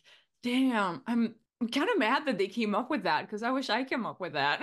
You know? Exactly. It's frustrating, but it's really great knowing Yeah. that you found your people. You know what I Yeah, mean? yeah, yeah, yeah, Like these folks exactly. get it. Like these folks get it. And like because my humor is so it's not even like all that I wouldn't even say it's all that like unique. It's just like it's very much authentically what I find funny, Hmm. that when I find people who genuinely like resonate with it, it makes me really happy. And the fact that a lot of times like people just roll with it. Like I am so grateful for like the people that have supported me like this far, because I'll put something out and I'll be like, oh man, I don't know how people are gonna react to this. I find it funny, but people probably aren't gonna. And then I'll put it out and people are like, hell yeah, man, like that's that's what I'm talking about. And I'm like, oh wow, I didn't know you guys were gonna roll with that one. Like even something as simple as like sharing anti-goose sentiment. You know what I mean? And the fact that there are so many people who are like in that same camp, they're like, wow, I had no idea. Like, because for me, that was a very like inside joke. Like, because my college campus, there were a lot of geese, and they were just terrorizing the campus. Like they were just, it was awful. Like if you were walking to class, you'd be late. People would be hung over walking to class, and then they walk past a group of geese and they just like chase them across campus. And so it's like, all right, well, geese are probably some of the most evil creatures on earth. And so I started making comics about it because I was like, oh, my friends will find this funny. And then I was getting comments from just like absolutely random people saying, dude, yeah, no, geese are the worst. Like I had that exact same experience. I was like, I didn't know this was a universal thing, but apparently so. I think people throughout time have feared geese. I mean, goosebumps is like you're being scared. I feel like goose stepping was never a good thing. You know what I mean? No, no, yeah. And then silly goose, like that is someone who you don't Mm, take seriously. I don't exactly. hear very many goose compliments. That's true. That's very true, actually. You know what I mean? Like that's something that like throughout time, I feel like geese have just been associated with some kind of sinister, unsettling feeling. And I think that's for good reason. Like they're not very sociable creatures. They're very very territorial, very very spiteful, very spiteful. I won't launch into my anti goose propaganda here, but it's like it's a very visceral feeling. I was walking in the parking lot the other day, and there was just like a group of them, and it's like that feeling when you're gonna walk past a group of dudes who are just gonna say some shit. They're gonna You know fuck what I with mean? you. Like, yeah, like they're just gonna mess with you. You know what I mean? And so you just go the other way. You know what I mean? It's like you just don't feel safe. Dude, I'm so Like scared something's of gonna like happen. 13-year-olds, 14-year-olds that It's so it, like like a that's group of so them. real. That's so Yeah. funny because I feel like okay, well maybe it's just I just never come out of my place and that's why I haven't encountered a group. But I guess no, I guess because there's like a school at the end of my street and I see the kids walking by all the time. And I don't know. Sometimes I'm like maybe I'm just such a creeper, but I look at the group of kids hanging out and just being kids and I'm like Man, like life was so simple. They were just like being like awful to each other and they're just like calling each other names or whatever. But I'm like, they're having fun. The kids are all Just right. cyberbullying Yeah. each other Yeah, until it's, yeah. they all need Builds therapy at character. 12. Builds character. Yeah, everyone needs a little bit of a relentless bullying in their life to make them who they are. Makes you funny, Makes it funny. or It's so I've true. heard. I think that's true. I mean, I think you must have gone like through some shit to be funny. Or I mean that's anyway, I was like, That all right. sounded personal. So no, But, yeah. that's listen. I think that you did a funny job of not holding back right there, V, and I think that was very brave of you. Yeah, I was that was. like, maybe we don't I feel need like we to keep learned talking something. about this. No, you're like, you have to go through some shit to be funny. You're like, I have it on good authority, and I'm like, is this personal? You want to open up? Want to open up a little? Expand on that. Elaborate on that a little bit. But before I expand on that, I want to get I'm worried that we're not going to get to something that I really want to talk about with you. Is your music videos. You've animated two great like awesome music videos. One for Lil Wayne and one for Fredo Bang, and they're like so amazing, and I always kind of wonder what it's like making a music video for like a famous rapper. It's funny. I almost forgot until you mentioned it because, but it's super cool. It's like the way that all came about was just really, really dope and really unexpected.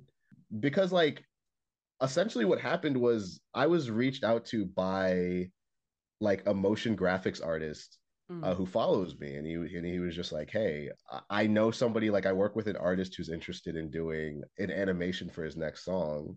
And I was like, "Oh, that's pretty sick. Like, that would be a really cool thing." I'll be like, "Yeah, I'd be down to hear him out and see what's up." And he connected us, and it turns out that this dude is like, he works under like a major label, like, and like Mhm. that was super cool.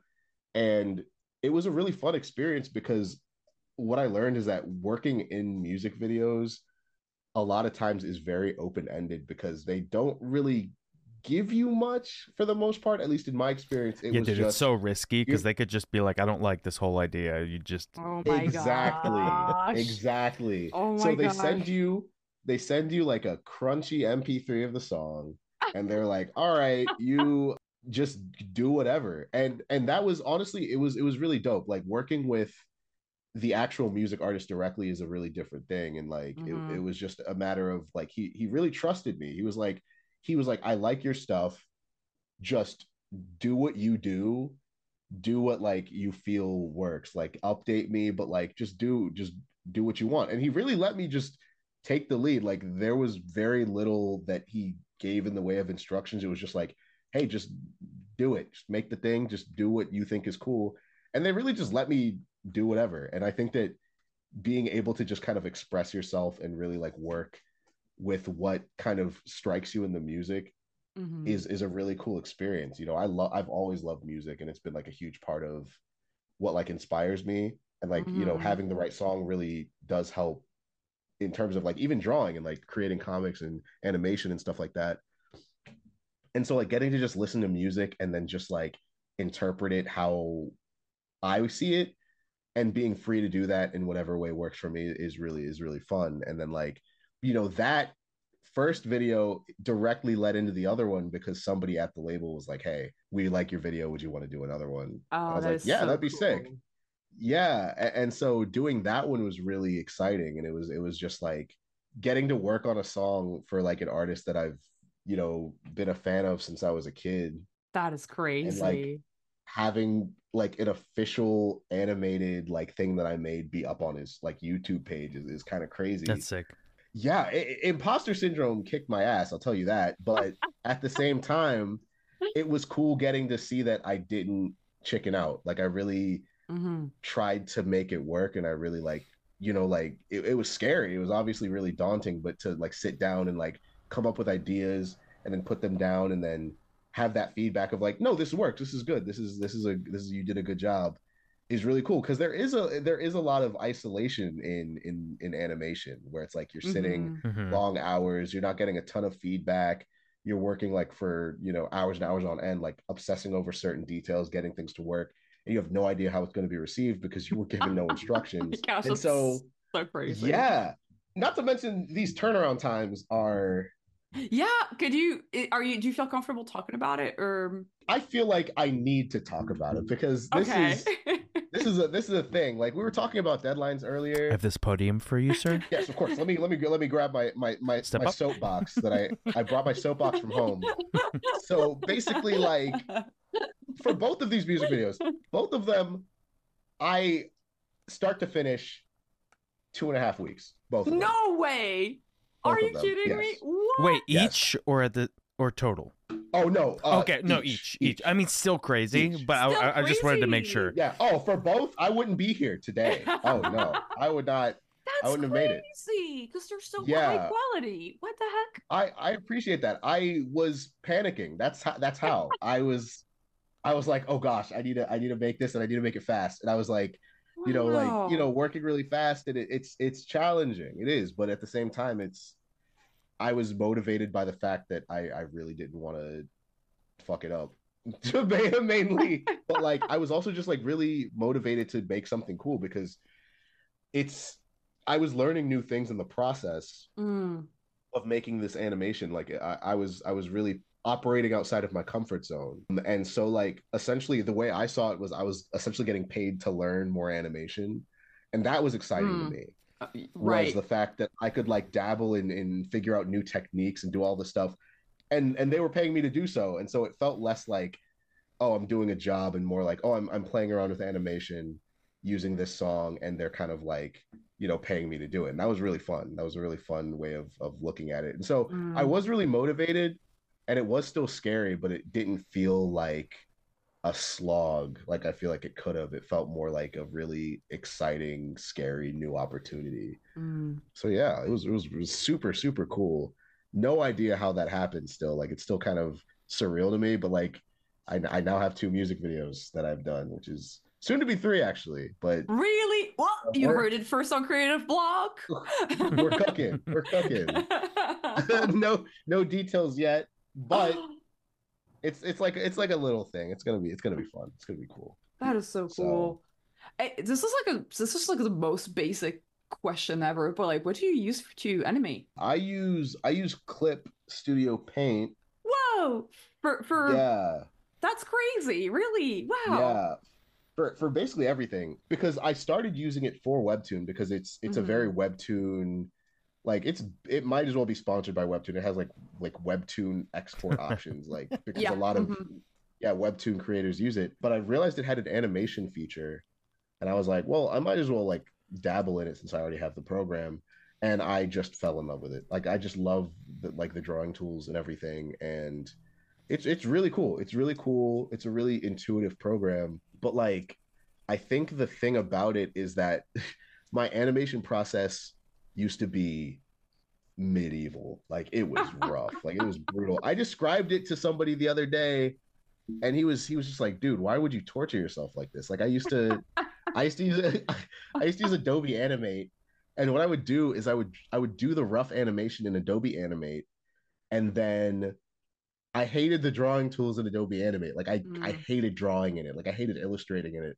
So I would export the entire rough animation as an image sequence and then import each individual frame into my drawing program, which was Psy, Oh and then yeah. I would Hmm.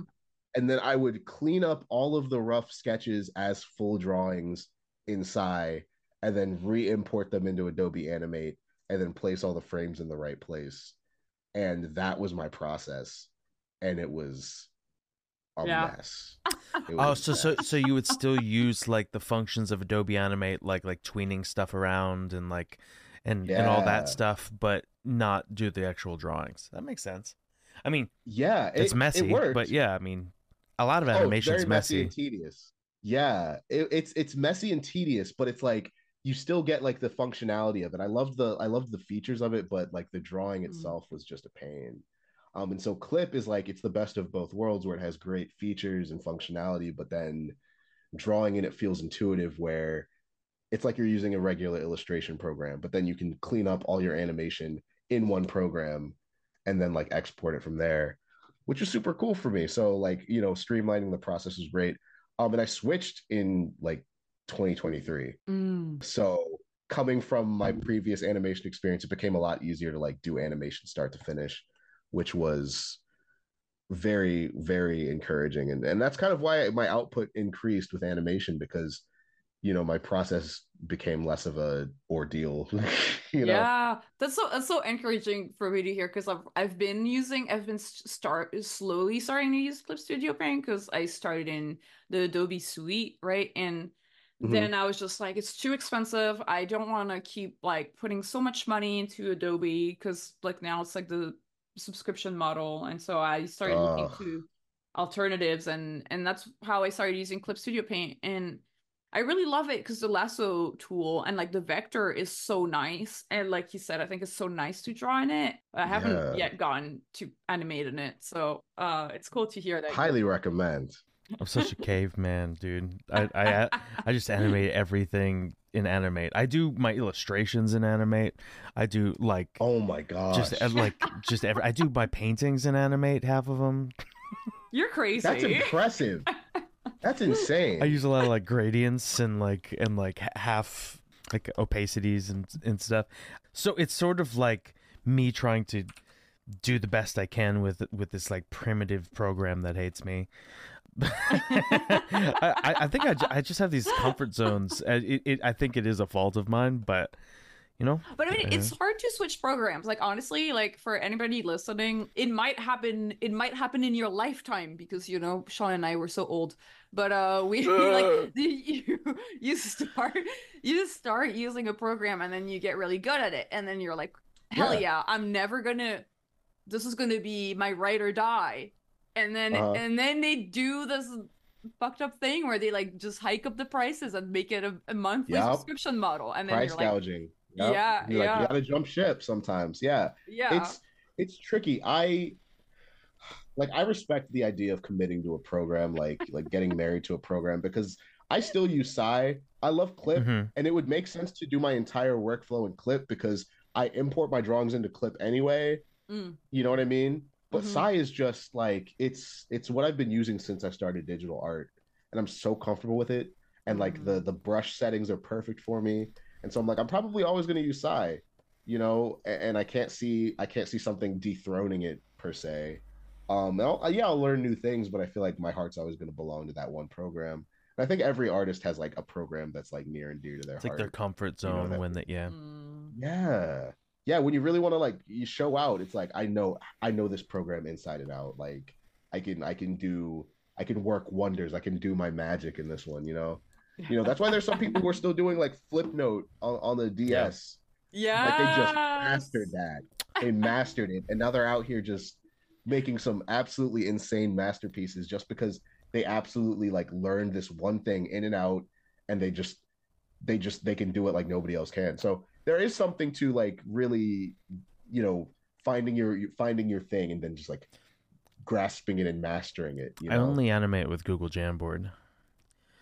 That's it. Stop. That's impressive. No, no, And no. let me tell you, No onion look, skin, just I like He's look, he's I'm telling you, because figuring this out is actually scary. Like it's really daunting because I already have a weird thing about like I get nervous like doodling when people can see me like do the process because I'm like it's an awkward process. It's like yeah, clunky. I feel like for I'm sure. erasing and undoing, right?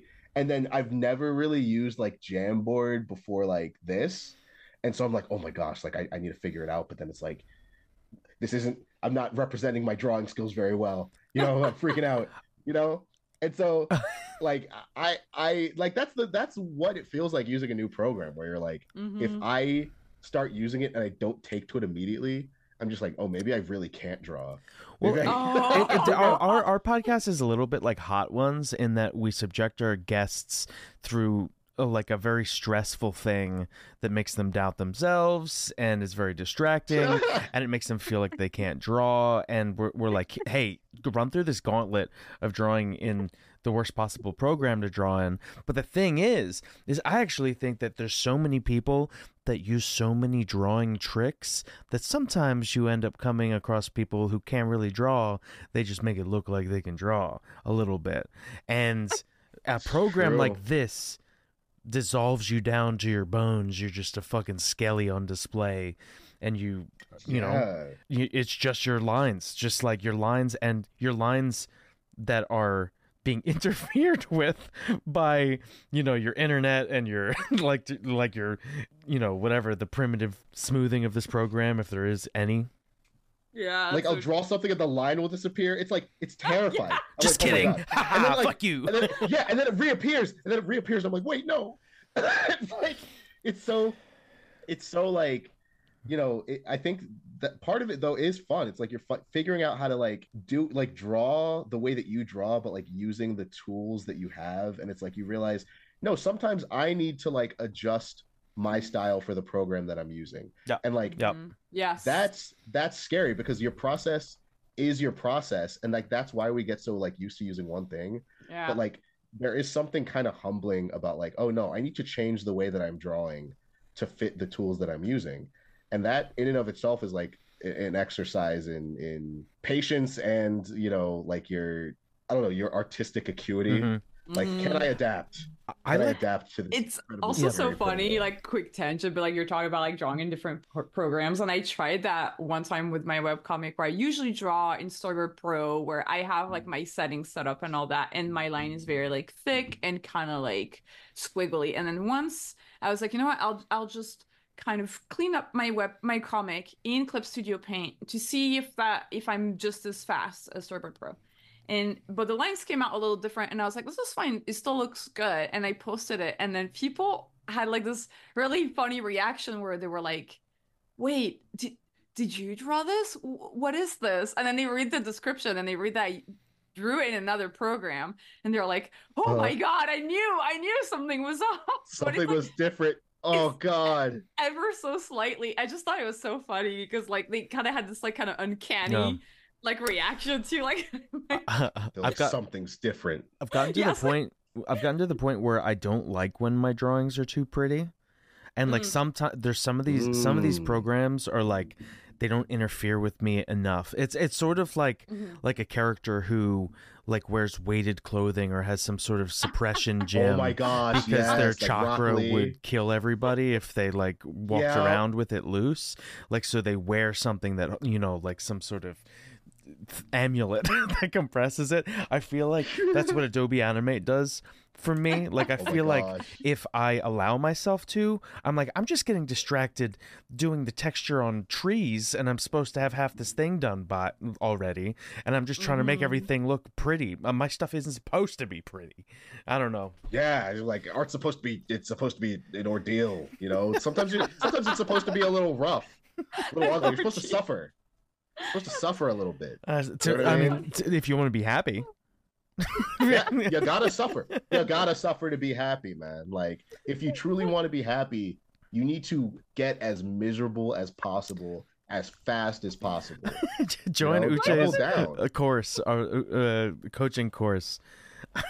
This is the running theme of this episode. I feel like you just misery. Have to, like, it's callbacks, dude. We're doing callbacks. Heck yeah, dude. Return to the bit. Return to the bit. You think I just forget jokes, dude? I'm like a freaking elephant about jokes. Exactly. You gotta remember everything. You pull out a joke from like 45 minutes ago in the recording, and you're like, I almost forgot. It's like, no, you gotta remember. You gotta keep the running jokes running. It's the same lifeblood. It's the same technique that I use to lie awake in bed at 3 a.m. and remember something I did when I was 12 and I said in school and I got embarrassed, you know, and I'm just lying awake. That joke you said when you were 14 that nobody laughed at. Remember that time you told a joke and then the guy sitting next to you said it louder and then everybody laughed and then you looked like a fool and you were like, oh, it's my joke, and then everybody said stop being a square. Yeah. Think about that. One time I talked my parents into getting this expensive hoodie, and I was so excited about it. I was like, this is gonna make me popular in school. This is really cool hoodie. And I got to school, and real big on the front, it said Pure Playa on the hoodie. And I was like 14, and like and just immediately, like 5 seconds in, a girl came up to me and was like, that's really disrespectful to women. And I was like class hadn't even started yet. And I was like, oh shit, I'm in for an ordeal. I didn't wear a shirt under this. No, I'm just kidding. I wore a shirt under this, but Oh, no, I You're a did. player. Yeah, of but all the criticisms of that shirt, that hoodie, I didn't think disrespectful to women was going to be. yeah, the, I would have the thought thing. that someone would come up and say you're not. It's obvious that you're not. Yeah. Underneath. Also, what a thing to say to somebody. Imagine that level of like that the hater energy that takes to see somebody wear a shirt that says like pure playa, and you go up to them and point at them and you're like, you're not. You're not that. You're so not. funny. You're not. This 14-year-old who wears Hawaiian shirts to school every day and tucks them into his khaki pants is not. Look, they weren't ready for the drip. That's what happened. They were jealous. And they weren't ready for the drip. No, and it's they got true. upset, It's true. It's they true. were like, we got to tear him down. We got to tear him down. They got to. I hadn't earned the drip. I think it was the problem. I don't know. Okay, not to make this a whole like gender debate, but it's true that the one time that somebody came up to me to like criticize my look was another girl, and she was like, she came up to me and she looked at my makeup and she was like, "You look like a clown," and then she like ran away, and I was just sashayed away. I was just like, it was really. Like You that- should that's the hide kind of her in thing the that you face. It's funny to Right, me I when was I think back to it because I'm like, it's such a crazy thing to say, and I was like, what am I gonna do? I'm not gonna like take off my face, so I was just like, I'll just go to school. Just And start then- sawing Yeah. start sawing your face off. Right. No, dude. Like you should have just karate chopped her in the neck. That's what you should have done. Like, look, I think- here's the thing. The sad part about the story though was that her friend came to see me after, and she apologized to me for the girl who was mean to me, and then I was like, ooh, I feel bad for this dynamic, and I felt good about myself because I was like, at least I don't have to do this. That's so funny. You're like, oh man, they have to carpool here. That was probably an awkward car ride home. We're like, that was really mean what you said there. That was Yeah. really mean what you said back. You didn't need to do that. Exactly. I'm like, That's one of those experiences, like someone just being mean to you. You just catch a stray for no reason. It's like the kind of thing that like somebody comes up to you and they just say something really mean. You're like, and it'll be the most random thing that you have never thought about in your life, wasn't an insecurity of yours, and then boom, you think about it for the rest of your life. You know what I mean? Like yeah, as a yeah, kid, yeah, someone approaches you, they're like, it was like one of the first days I ever wore like shorts in like to school because it was like somebody came up and they were like, wow, you have really skinny legs, and I wanted to burst into flames. I was like, I have never considered that in my life, That's something that I need to look at. and now that is going to haunt me. I don't even look down there. I still think about that, dude. Like I still think about that. I'm like, damn. Maybe they were short. Oh, Maybe no. they were like you were just your legs were just in their face. I don't know what it was, but I didn't know what to say. What do you say to that? Okay. It's so- so crazy. Hey, Yeah, I don't know. because, Thank you. because people are like looking. It's kind of this thing where it's like, why are you paying attention to my legs? It's kind of you know what it's like. Yeah, there's yeah. so many other things to look at. Why out of all the things that are available for you to gaze upon, it was my Yeah. skinny legs. Hypothetical, Uche. You're at school. You're in the lunch line. Some kid comes up. It says like the meanest possible thing to you. You have creative block. How do you deal with it in that moment? You know, in that line. So we're talking about how do I deal with creative block, right? Mm-hmm. Mm-hmm. Okay. Creative block for me is a real challenge because like I think I get into this mindset where creative ideas are just supposed to flow freely. Like they're just supposed to come naturally because when you're an artist, you see yourself as a creative person almost inherently because you kind of have to be. But there are times where just nothing is striking you, nothing is really inspiring you and you feel stuck. And usually in situations like that, I'll look at things, and it's kind of cliche in a way, but like I just look at the things that inspire me. Like I'll watch the stuff that really motivates me to make things because I look at things that are cool that like remind me why I draw in the first place. For example, like if I watch a Studio Ghibli movie with or without creative block, I'm going to be thinking about like, oh man, it would be so cool to make something like this. If I'm watching like a particularly interesting or experimental animation and I think to myself, dude, I wish I could create something as like inventive as that. And it really does spark something where you're reminded, oh yeah, I don't do this because I have to. I do it because I really think it's rad. You know what I mean? Mm-hmm. And like going back in with that mindset usually unlocks something for me, like just kind of reminding myself I do this because it's genuinely fun and it's how I express the things that I think are cool. And so sometimes I'll just need that little push of, hey, I really love this thing and I really want to like pay homage to this thing, or I really want to like do my spin on this kind of thing or express my ideas in a similar way. And that usually gets the ball rolling because a lot of our creativity starts off a little bit derivative anyway. We see something and we're like, I want to make that. We start off with the cartoon characters we like, and then we just try to draw them over and over and over again. And we start making our own.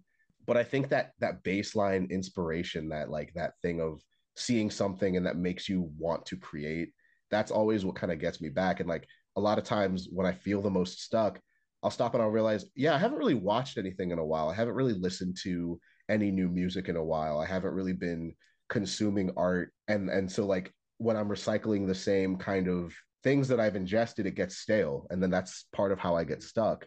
And so I try to avoid that by just like, listening to new stuff, watching new stuff, revisiting stuff that always inspires me, like and like going back to those comfort films or like those comfort shows that always like kind of remind you of that spark, that always helps. Sometimes stepping away and just like consuming things that you like helps, because that's I think a lot of the baseline for creativity sometimes. That's great. I love that answer because it's kind of like rekindling, kindling that fire. I was trying to sound so smart, and It's then I couldn't rekindling. say the words.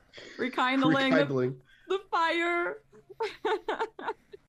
God, that's so real. We have questions from our listeners. I don't know if we're going to get through all of them, but I want to give a quick shout out to our patron Puzzle Glum and to our YouTube listener Ad Ross 2868. And because a lot of the questions that we're getting, I think, are kind of like around the same theme. So on Instagram, weird_o also asks, what are your comedic influences, whether they be movies, shows, or other artists, etc.? Yes. Okay. Wow. That's a great question. That's challenging as well because comedy is so like amorphous, you know what I mean? It's like there's so much to it. I think a lot of my like day-to-day influence is just like people, like in general, like my friends and just like observing people. Like I'm the type of person where I like going to just like I like talking to strangers and I Oh, like nice. like just like the weird things that people do and say and like the weird idiosyncrasies of like the way people talk to each other. That's always funny to me. Like I find humor in like the most standard interactions because it's just like the little things that we all do that we pretend that we don't, and like the little like things that we pretend about, and like just the little weird things that we as humans do, always like those things make me laugh. And then like a lot of the stuff that I grew up with had a very certain like specific flavor of humor.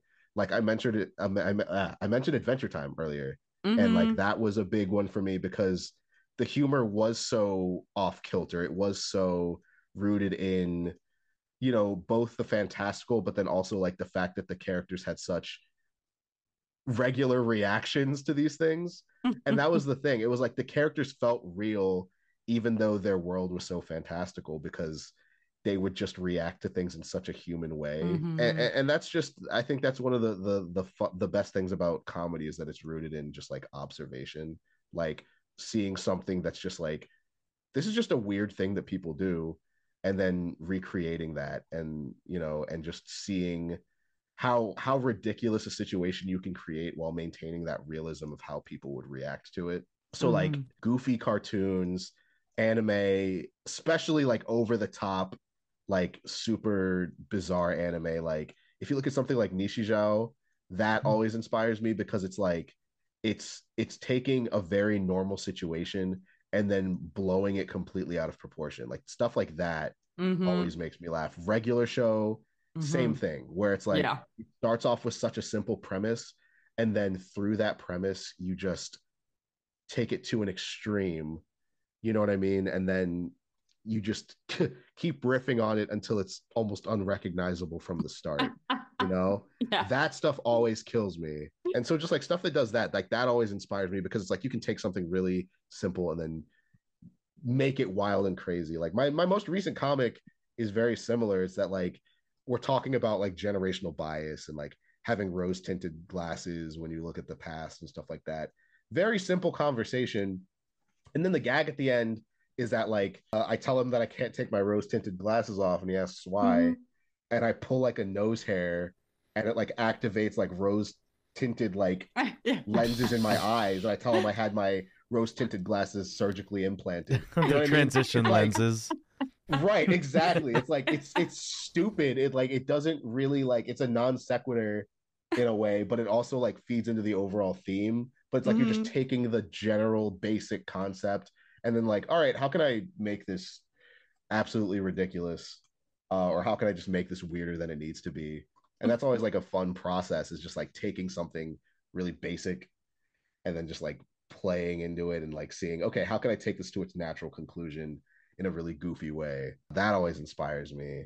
And then also just like, yeah, like what's it called? Just absurdist humor. I love absurdist humor. Something like Airplane was one of the early like first comedies I watched where I was just like, they're really just making shit up. Like they're like they don't care if it fits in the plot. They don't care if it makes any sense. They just thought it was funny and they threw it in there. And so like I'll do like references to like Airplane sometimes, just like funny lines that like have stuck with me. Like I still think that like the whole like don't call me Shirley joke, it's one of the dumbest jokes that has ever made me cackle. And anytime somebody references that, it kills me. And I put it I feel like I put it in so many comics where it's like just the whole like Shirley, you can't be serious is like I am serious, don't call me Shirley. It's like it's such a basic joke, but it's like those grown worthy jokes always really work on me, you know, like just like Yeah. wordplay jokes, Yeah. portmanteaus. I think that's Yeah. the word for it, where it's Hmm. like someone will say two words and then I just instinctively will just mash them together into a Yes. new word. Yeah. Love that Yeah. shit. I love like wordplay and stuff like that. Like those always, I love that. Like language jokes. There's an episode of Vibe Check where the punchline of the joke is literally just an extended alliteration. It's like the entire episode leading up to it. Like it's like they're in the middle of like they're starting a fight with somebody, and like all of the dialogue leading up to like the last like dialogue monologue or whatever is all in service of like building this alliteration that's just like an extended like basically every word is just a word that starts with C. And so all of that was just like, I was like, that would be really funny if the end of it is just like a long-winded like alliteration joke. And it's like, I don't know if anyone else finds that as funny as I do, like when I was writing it, but I was like, I was chuckling. So I was like, you know what? I'm keeping that in. You know, the whole thing is just like nothing really happens in the episode besides like a setup for just like a ridiculous word joke. And I think that stuff like that, where you just go over the top to commit to like a simple, ridiculous bit, is my favorite kind of stuff. So like I try to do that as much as I can, is like taking something that I think is funny and running with it until it's only funny to me. You know? I love that.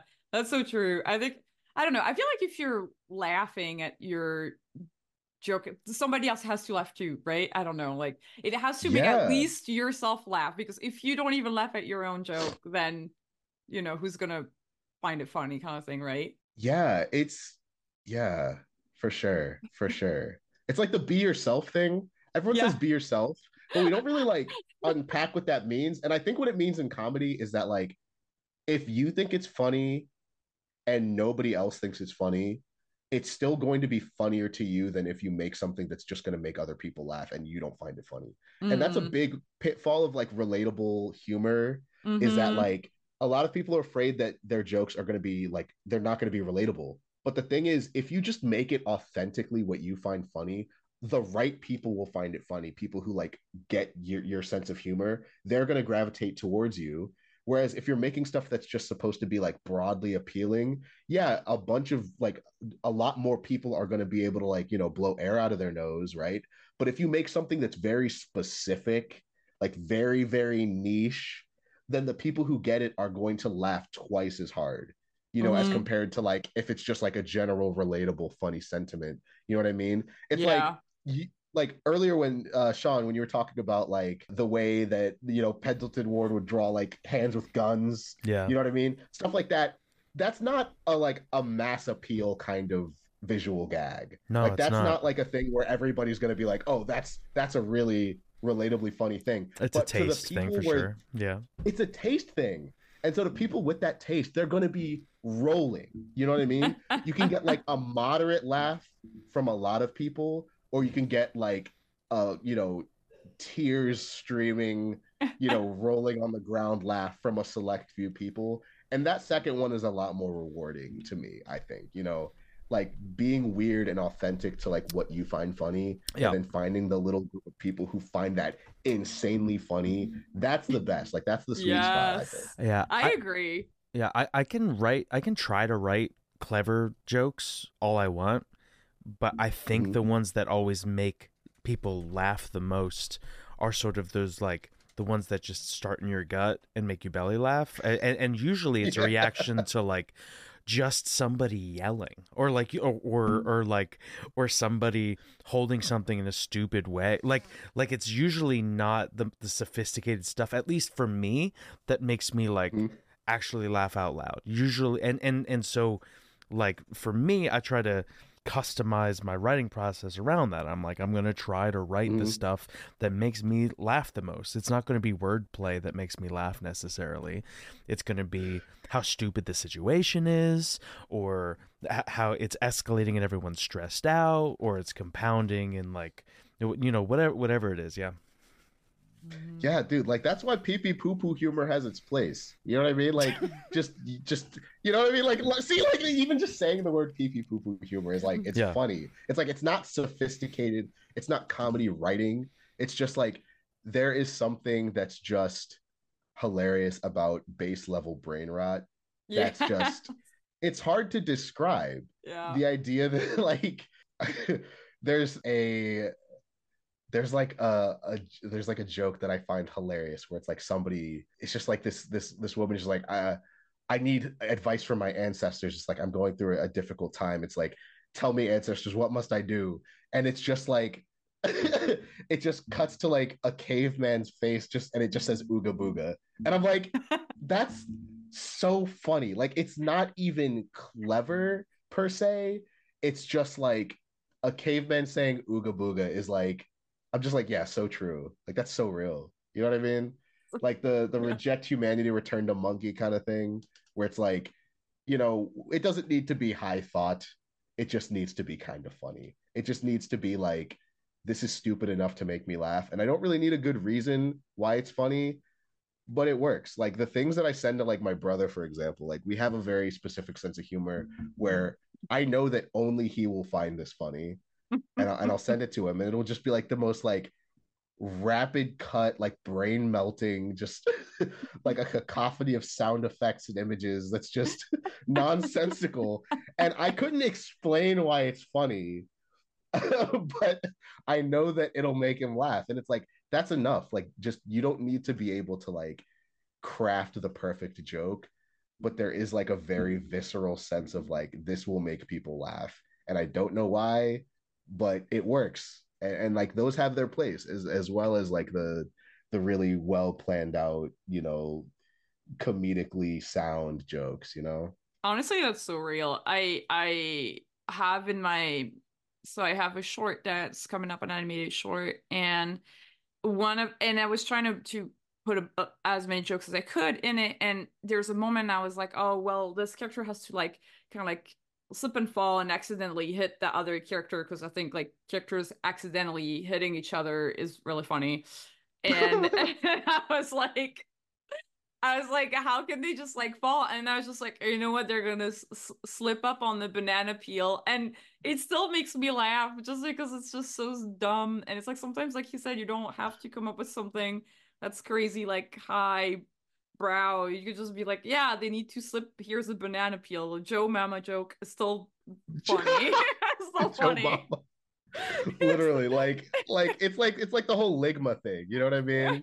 It's like Yeah. it's like there's one of my favorite, like, it's a really funny just like image. Someone took like just screenshots from Watchmen, right? It's like it's like, I mean, spoilers for Watchmen, I guess, but there's a scene where like Rorschach's talking to Dr. Manhattan, and they just took those screen caps, and it's just like he's just like, it's so sad that Steve Jobs died of ligma. And then Rorschach is like, who's Steve Jobs? And then Dr. Manhattan just says ligma balls and just vaporizes him. And that's like it's so funny in that it's like you're setting someone up for a joke. The joke doesn't land in a you cartoon that you anyway. control. Yeah. Yeah. Exactly. It's like you could write the joke perfectly, but it's like, what if you like the joke flops and it's in your control, and then the person still tries to complete the joke anyway.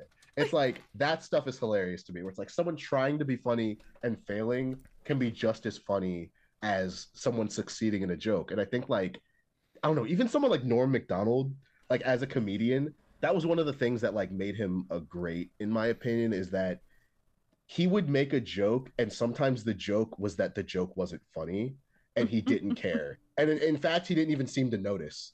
Like when a joke landed and when a joke didn't land, he had the exact same reaction, which was like vague confusion, where it's like he's almost confused as to why anybody would laugh at that, because he plays it completely straight. He's like, I wasn't even really joking. I wasn't really trying to joke. I was just saying stuff. But it clearly was a joke, and the joke is that the joke wasn't funny. Yeah. You know, it's like, and that's such a great like, it's a great abstraction of humor, like as a concept, where it's like it doesn't really have to make sense, but it's like if the confusion makes people laugh, then it's a joke that works. You know, like it's so great. Like yeah, just like the weird contradictions of humor are also funny. You know. That's so funny. No, yeah, man. It's so fun to hear you like talk about what you like in comedy, and I'm sure like all of the people who ask questions are going to be so excited to hear you talk about it because you have such a specific take on it. I wish we could get to Cartoon Randy, G2, Sun Whiskers, Ink KG, Sun Bows W questions, but we are kind of fortunately getting to the end of this very fun episode, everybody. So I guess my last question for you, which is, do you have anything you want to plug? Oh man. Oh, let's see. Wow. I think here's what I think I'll plug Vibe Check, just because. Just Yes. because I've mentioned it a lot.